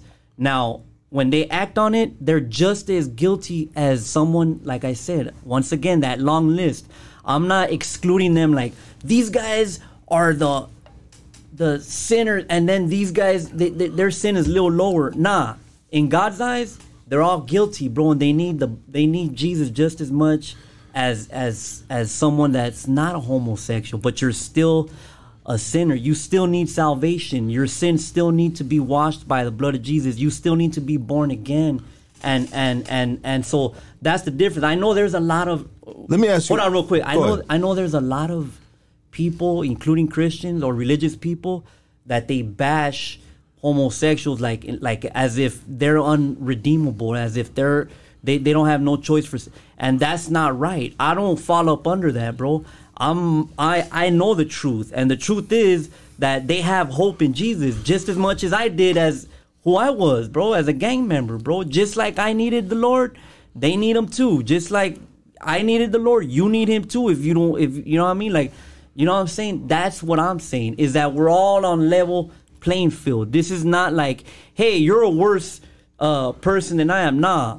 Whether you're a liar, whether you're out there partying, being with all kinds of chicks, and you don't have the Lord, you're not born again, you're gonna end up in hell just like that homosexual. But yeah, so it's sin. It's sin. That's It's it. sin, basically. That's It's sin. it. That's it. That's all I wanted to get at Yeah, with you, that's bro. it, yeah. And you took me down a fucking crazy ass road, bro, to get to that. You took us down there. Okay, I did. Fuck you, Lucky. I did, bro. you, I did. Lucky. But it's just it just really like, I know it blows my mind in the sense of, I don't feel like that. Like, hey, bro, if you want to suck a dick, dog, we'll suck your dick. Don't do it in private, fool. I don't want to see that shit, dog. You know what I mean? But, you know, everybody has, I mean, it's not like if two dudes want to be together, I mean, like, that's on you, bro. You know what I mean? But if they ain't robbing and killing and doing some weird shit, bro, besides what they're doing already, that's on them. Like, it's not really harming nobody. You know? No, you're right. It's not harming nobody because a lifestyle so why would it be a sin? I'll tell you but why. it's in a sin sense it's of in the God's Bible. eyes. God's eyes. Okay. Not the way, because your level of sin, your understanding of sin is from your own perspective. Yeah. But don't a lot of us God have created them, so what the hell? Yeah. God created What me. the hell? Yes, he did. I mean, what the freak, God? And he gave us free will. Free will? He gave you free will. He gave that person those desires. But I get it because the way we'll say it in the sense of this. The way I raise my kids, my girls, right? It's not the same way other people may be good about raising their kids. Exactly. So check this out. Is that a good one? Yeah, that's a good one. Let me give you one last example. Say one of those kids, God forbid, something. Don't say it. Okay. Yeah, don't say it. Use a different example. Okay, let's say no. Yeah, I'm not don't gonna use play you. with me, homie. No. I'm not gonna play use with me you. like I'm not that. gonna use you. Yeah, don't use me. But bro. let's say someone, one of your friends. We won't even use a name. Just anybody.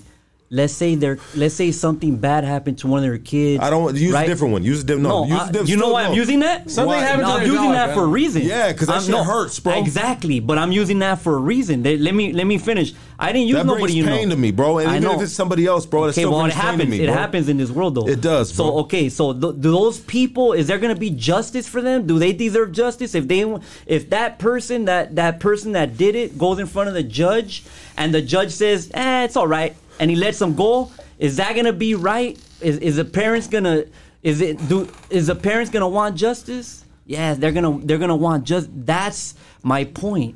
Is that if there's no justice for what they did, then and in the same way with God, He doesn't turn His eyes from. He doesn't say, "Oh, I'm just gonna brush that sin under the rug." Guess what?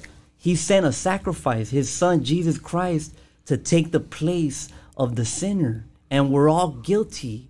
And so that's I use that example as an extreme example for a purpose, because I know that person's kid, or let's just say wife, someone that got raped or anything like that, naturally we're gonna want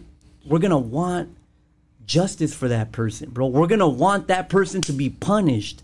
And that's my point. In God's eyes, bro, sin has to be dealt with, and that's why the good news is that He gave us Jesus to pay the penalty. Sticks, Lomas. Hey, buddy. so Don't play with it. on that same conversation, did the family of that murder case that you were fighting, did they get justice? Ooh. Did the family of the person wasn't guilty? you said the case? Did they get justice? Of course not. They anybody that loses their child, bro. There's whether I got found guilty or not guilty, and I did get found guilty, which we didn't finish I'm bringing it back to that now. Okay, yeah. so whether they found me guilty or not, it doesn't bring back that person, bro. They're still suffering even right now to this day, right? And so, bro, as far as justice for them, but guess what? Once again, with the Lord, there's gonna be justice, whether you pay for that right now, or at one point in your life or in your eternity, you're gonna pay for it. That's why someone like myself can be sent to maybe someone like you or someone listening to deliver this good news and say, you know what? I don't want you to suffer for that eternally. I don't want you to pay for that. Guess what? Someone died for you. Someone shed their blood so that you could be clean and made righteous. And that's the difference, bro. You know, it's I know it stings. The truth stings, bro. But the good news is that there's a remedy for that. There's redemption for all of us, bro. And we're all on different playing levels. Like you didn't live the lifestyle that I live, right? You didn't live gang banging, trying to chase fools down and all that. But guess what? You're still guilty of in God's eyes, you're just as guilty as me. Through sin. Through sin, yes. And you know what? I want to say this, man. I'm guilty. Like, I hate to say it like this, bro, but like, if this dude sucking a dick is sin, bro, you know what I mean? I mean, I got sin too, right? It's just like you're saying it, bro. Like, regardless of what level it is, if that's what's going to be considered sin in Isaac's eyes, then so be it, right? You know what I mean? But I was having this conversation with somebody the other day. This past week, he happened to be my superior. He happened to be my boss, bro. And sometimes when you're having a political conversation with a superior or a religious conversation with a superior, bro, it's like it got staticky between me and him. And honestly, it came between when I was having this conversation with my boss on the job site, a new job site, bro. It came to a point in the conversation where I was like, man, fuck this job, dog.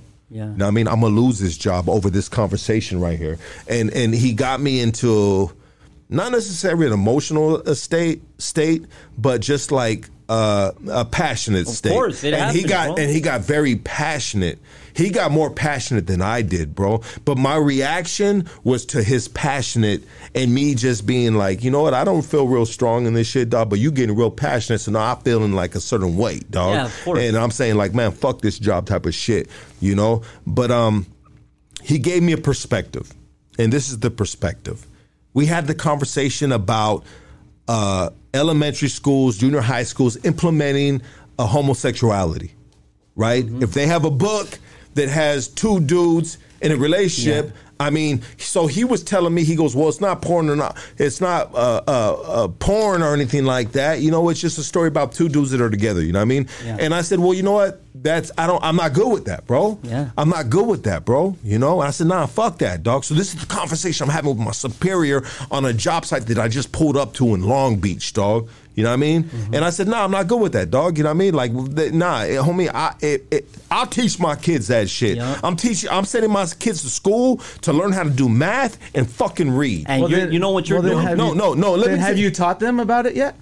Bro, they're 7 and 8, bro. Well, I mean, yeah, but I don't know what age you talk to them about it. Your older one, though, that you have. Well, it's getting close to that, but yeah, the other one already knows. You know what's a trip? No, let me say this, bro. And so we got in a heated discussion, bro. And I don't feel like I'm open to perspective, bro. I'm open to conversation. I do not shut off on these type of conversations, bro. I don't shut off, bro. I don't shut off where it's like, man, fuck this dude, I ain't hearing him no more, bro. I'll be mad, but I'll still take it in what he's telling me. And you know what? He changed my perspective, bro. I'm going to tell you. That's awesome. He changed my perspective. I'm going to say this, bro.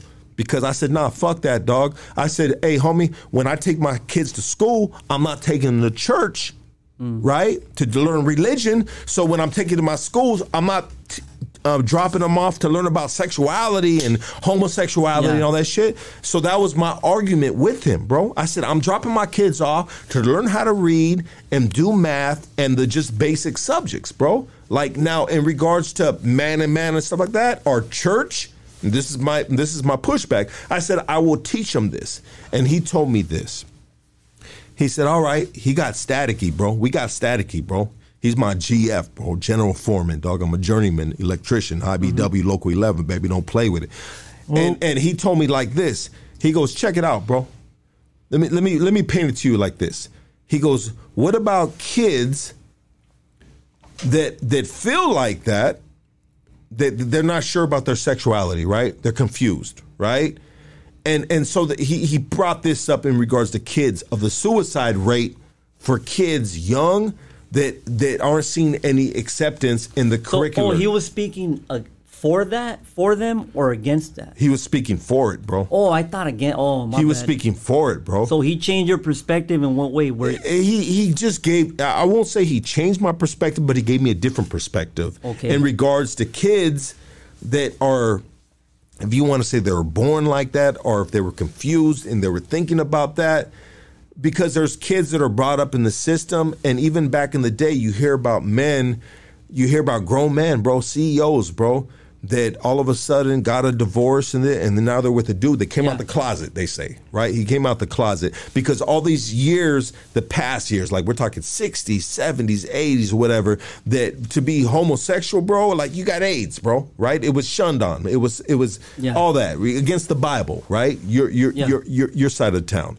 And so there's a percentage of a lot of these individuals that commit suicide. So he put it to me in a perspective of a kid that might be confused. And he said, well, what if they do see this in books and see a little acceptance in how they're feeling? You know, so a father with kids, I looked at it like that. I believe that's what they're trying to do. I believe that's part of the agenda, but just to go back to what you were saying, trip on this. You were actually arguing from a perspective of that's not right. Now the perspective he gave you kind of plays to the emotional side of it. But here's my question: is it right or is it wrong? I believe it's not right because on the other side of the spectrum, you're basically.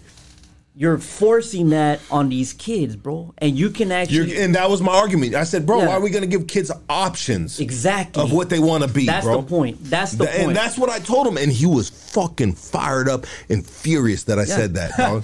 Well... He was, bro. I said, why are we going to put a curriculum for the kids to give them options? Oh, I'm going to be a fucking... I'm going to cut my dick off. You know what I mean? Like...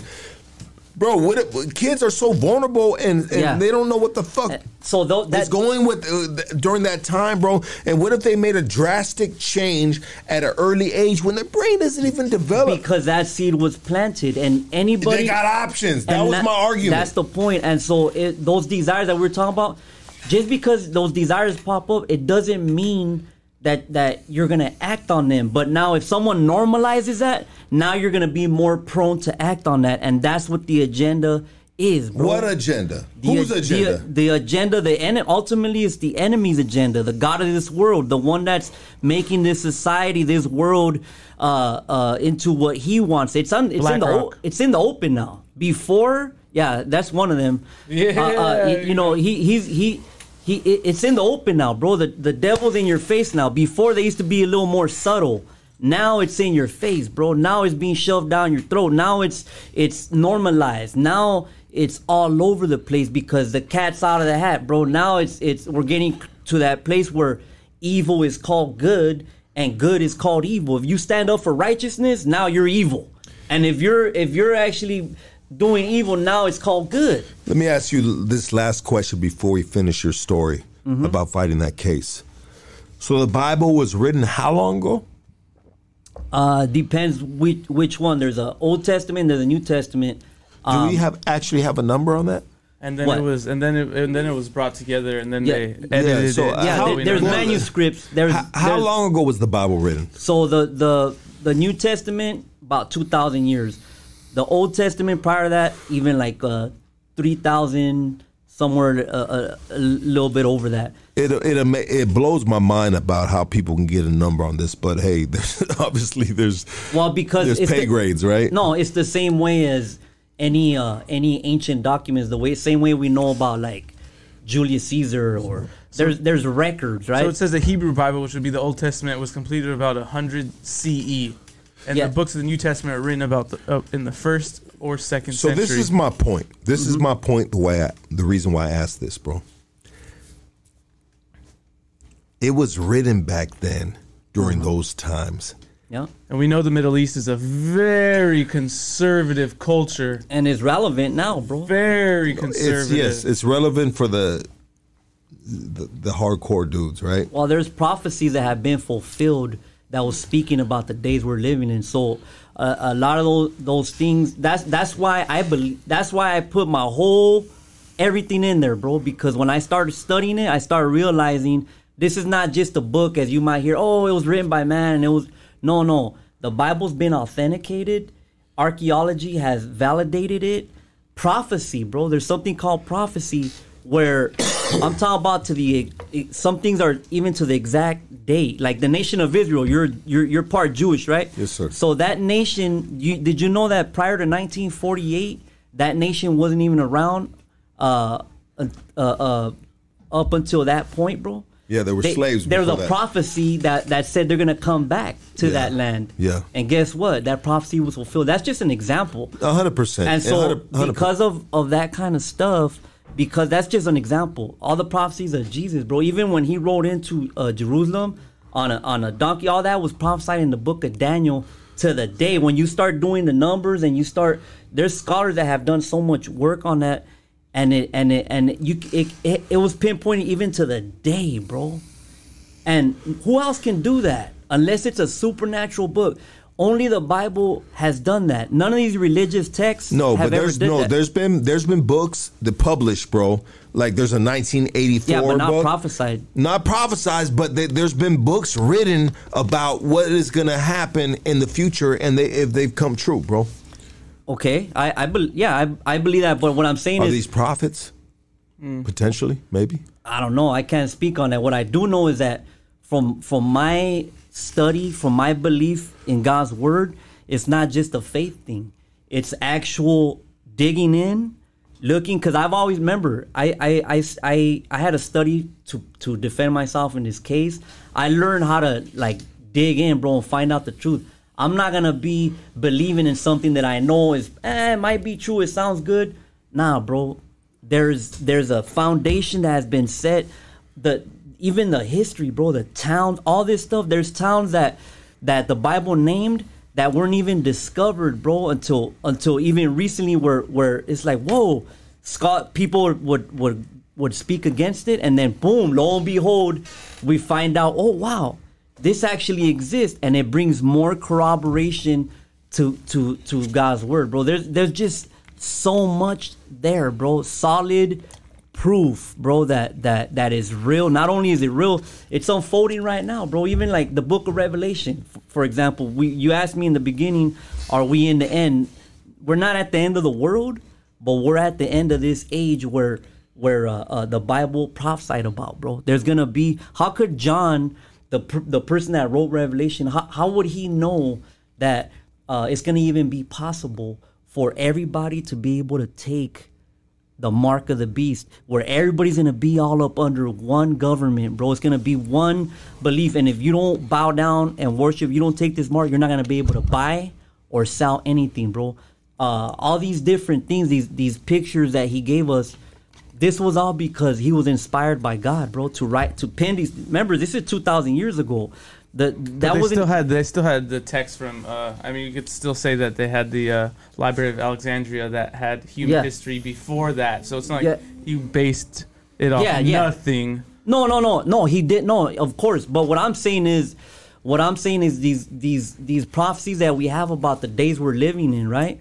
This day and age, bro, it's all unfolding right before our eyes, bro. Even something like the river, the Euphrates River. There's a prophecy that says it's gonna dry up, right? And guess what? If you look up the Euphrates River, it's already, it's already dried up, bro.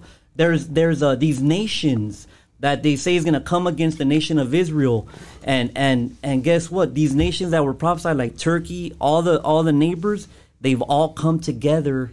Everything's unfolding, bro, right before our eyes. And the only ones that know are the ones that have dug in. Otherwise, if you don't dig in and you don't even know these things exist, you're gonna be like, whatever. Like your attention's not on that. Let's do this. So check it out. We haven't been this long of a podcast for a cool minute, but hey, this is a banger right here, baby. Let's go. Hey, Pete Game. We're at 3:20. Let's finish the story. Let's finish your story. Mm-hmm. In regards to fighting the case, and then let's take phone calls because people have been blowing me up this whole time. All right, cool. So I get found guilty, bro. I'm waiting for this retrial. January 18th, she grants the motion. And as soon as this motion was granted, my attorney, bro, Alex Kessel, he finds a case law called Hudson versus Louisiana, a 1981 case, right? This case, bro, was some dude in Louisiana. It's a federal case law where his situation was almost identical to mine.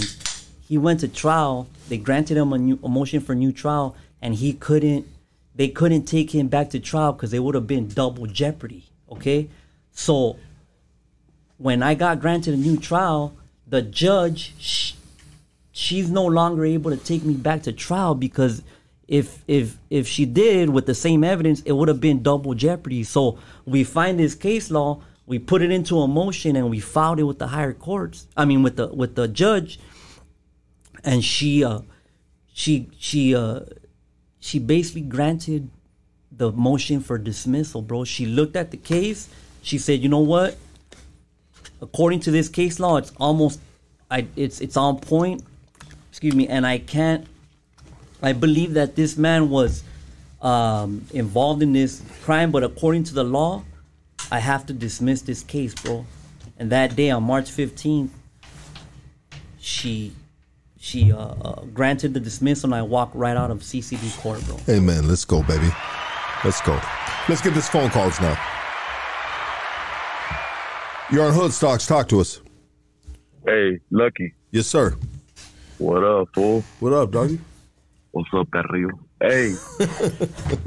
Hey, what the fuck going on over there, man? Church, baby. Church. It is Sunday, bro. It is Sunday. Hey, hold on. That shit cool and all that, but hey, don't mix that shit Christian and all that shit. What they tell you in the union. Politics and all that shit don't fucking mix, but it's religion, bro. And I know it's a little bit of politics, but hey, homie, I had nah. If you Christian, you know what's up. But you said fuck that though, bro. So you're not Christian, bro. You're the fucking devil calling right now, though. Yeah, you have sin, buddy. You need to get baptized. No. Hold on. I smell the sin off your skin right now, dog. It's disgusting. It's like potato wedges. Dog, nah. You don't need shit like that on your podcast, fool. No, we do. It's balance, baby. Nah, sir. No, fool. Next phone call, dog. This guy's fucking really killing my vibe right now. You're on Hood Stocks. Talk to us.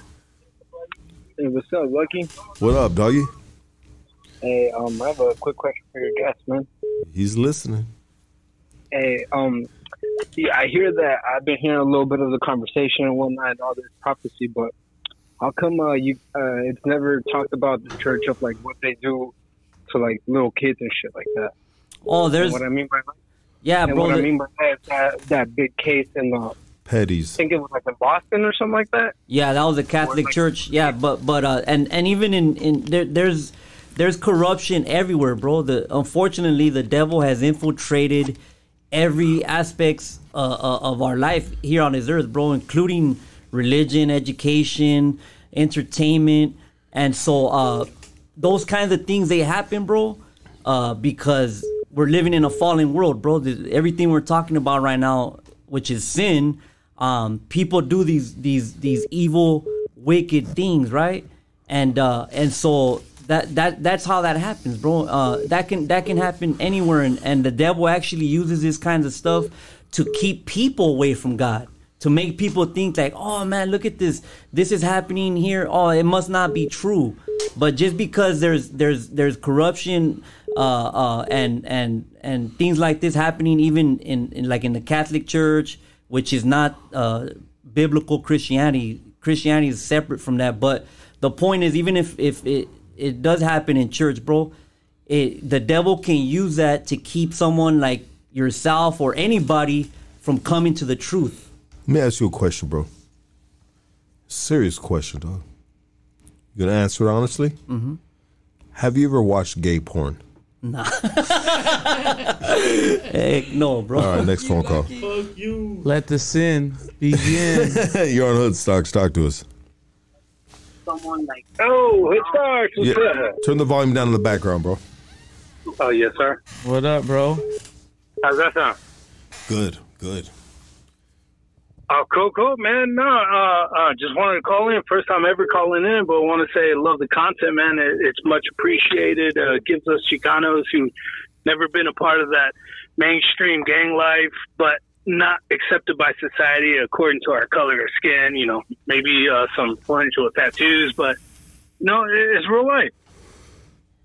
Hell yeah, bro. Thank you. All right, bro. Go fuck yourself now, all right, Hey. I'll just fuck with you, dog. Thank you for calling, Thank bro. you, Good shit, Thank dog. I got something like that, bro. You're pretty much like a cousin, man. You know what's up, bro. You know I talk shit, bro. I love you, baby. Thank you. Where you calling from, dog? Calling from California. That's right. But I feel like you're fucking standing on a boogie board right now, dog. You standing on a boogie board, and I'll be honest, bro. He's urban kayaking. the hurricane right now. Yeah, he's urban kayaking in the middle of the LA River. Love you, baby. Thank you. I probably wouldn't be calling right now. Hey. Love you, dog. Thank you for calling, brother. Hey, no, real talk. But You're on Hoodstocks. Talk to us. Turn the volume down in the background. You got Sticks right here, a.k.a. Isaac. Love your channel, Lucky. Yeah, baby. I love you too, dog. Talk to you. What we got to say besides that? You know what I'm saying? Fucking, I respect Sticks. And, you know what I'm saying? Everything he's saying, my boy. Just, Thank you, bro. You know what I'm saying? Keep your head up, dog. And love your channel, carnal. Appreciate you, my G. Thank you, brother. Hell yeah, dog. All right, my boy. Yes, sir. All right, He got the volume in the background still. So you got out. You beat that case from that motion, and what do you do from there? So, unfortunately, I had nowhere else to go but back to Rosemead, right? My mom was at the hospital, bro. She had just had a, what do they call that, where they have the heart? Open heart surgery? Yeah, bro. She was in Garfield Hospital, and I just popped up on her, bro. She didn't even know I was convicted of murder, bro, because they would have. My mom was elderly. She didn't even know, but I popped up on her. I was already, I was down for 5 years. She knew it was a serious thing, but she never knew I got found guilty. And I remember just popping up on her, bro, and man, she was so happy, bro. Like, just it was a blessing, man, to just be able to hold my mom, bro. But I went back to a trailer park, and it's crazy, bro. The environment, what we were talking about earlier, it actually does affect you, because little by little, I started gravitating towards that lifestyle, like back into that, like started drinking here and there, started driving around strapped again, you know what I'm saying, stuff like that. But at that point, bro, God was really tugging at my heart, and I knew I had to just surrender to Him, and allow Him to just give everything to Him, bro, and allow Him to work in my life. So my wife now, she was my girl then. I told her, I said, you know what, I gotta leave, man. I gotta go somewhere, and I gotta just get away from everything. And so I went into a men's home, bro, out there in Brawley, California, a Christian men's home. And that's when I really surrendered, bro. And I left everything, bro. And I was there for about a year, bro, year and a half. I was only 3 months out. I started gaining more discipline as far as spiritual discipline, praying, fasting, reading God's word more, being around other Christians, bro, going to church, all that stuff. And my wife, she went into a women's Christian home here in Eagle Rock. Eagle Rock, she graduated. She's never did drugs. She's never been gangbang, nothing. But she actually grew up right there, kind of by you, the other side though. And I moved her out there, bro. And we eventually got married. We got married 2015. I got out 2013. We had our first kid 2017. I went back to driving buses. I'm a bus driver still, bro. And life hasn't been easy, bro. Even as a believer, people think that it's, all of a sudden everything's just, colorful and beautiful. But nah, bro, we're still in this struggle called life. But there's a big difference that now the hope that I have, bro, things could be as worse they can be, bro, but there's a hope that I'm gonna be with the Lord, bro. Like whenever it's time to go, I have that hope of eternal life, and I just want to pass that on, bro. That's why I come on platforms like this. I know it's controversial. I know, a lot of the listeners, they, like the guy that was calling, I'm not even mad at them, bro. They're just at the point where they're at now, and maybe they've been influenced negatively by something that's not of God, bro. And so I come here to not only talk about it, but to show that there's evidence that God is real, that he has been active in my life. He has answered my prayers. He has done miracles in my life. He has blessed me with a beautiful wife, beautiful children, a good job, good friends. I've met a person like you, bro. I've been able to come on a place like this and where something exists now online, bro, where people can watch it later on. They might be cracked out in the Momo later, bro, but Lord willing, it's going to do something to them, bro. It's going to move them. It's going to move their hearts, bro, to draw closer to the Lord, So let's go. Amen. Everybody give it up for Sticks, a.k.a. Isaac. Lomas in the casa, baby. Appreciate you, brother. How can people follow you, support you? What do you got going on? So first off, I want to thank you, bro, and the whole crew. You guys have been awesome. I love the conversation, you know what I mean? I know it gets a little staticky, but that's why we're here, bro. We've done it before, bro, and we've had our conversations, but it's awesome, bro. It's worth it, bro. It's definitely worth it. So shout out to you, bro. I thank you for inviting me back. Yes, sir. It was long overdue. I've been wanting to come on here, bro, and hang out with you. Your whole crew's cool, bro. Blessed to have met all you guys. My brother over here, sitting right here, my security. Thank him, bro, for being here with me. I stopped doing it for a while, but I do have a YouTube channel called Righteous by Faith. You just type that in on YouTube. I'm gonna, Lord willing, start doing more stuff. I've done music. I stopped doing the music too, but there's a little bit on there, some music. And on Instagram, it's Righteous by Faith _RIP. I've been also off social media for about a year, but that's pretty much it, man. Anybody want to reach out, any questions, I'm right there, man. I'm open to it. Just let me know that you found me on Hoodstock, so I do have everything on private, or just hit me up on YouTube. And I thank everybody that's out there listening, man. Everybody that tapped in. Once again, man, thank you guys, bro. God bless you guys, brother. Man. That was dope, bro. That was dope. That was deep. I feel like we needed that. I needed that.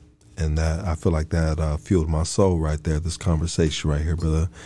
And I appreciate it so much, bro. I appreciate you coming through. And for a Sunday evening when there's hurricanes and earthquakes popping out, I mean, I feel like this is the cherry on top, baby. You know what I mean? We got people through the storm. Absolutely. Thank you, my brother. Thank you, brother. Yes. Everybody give for Sticks. Lomas.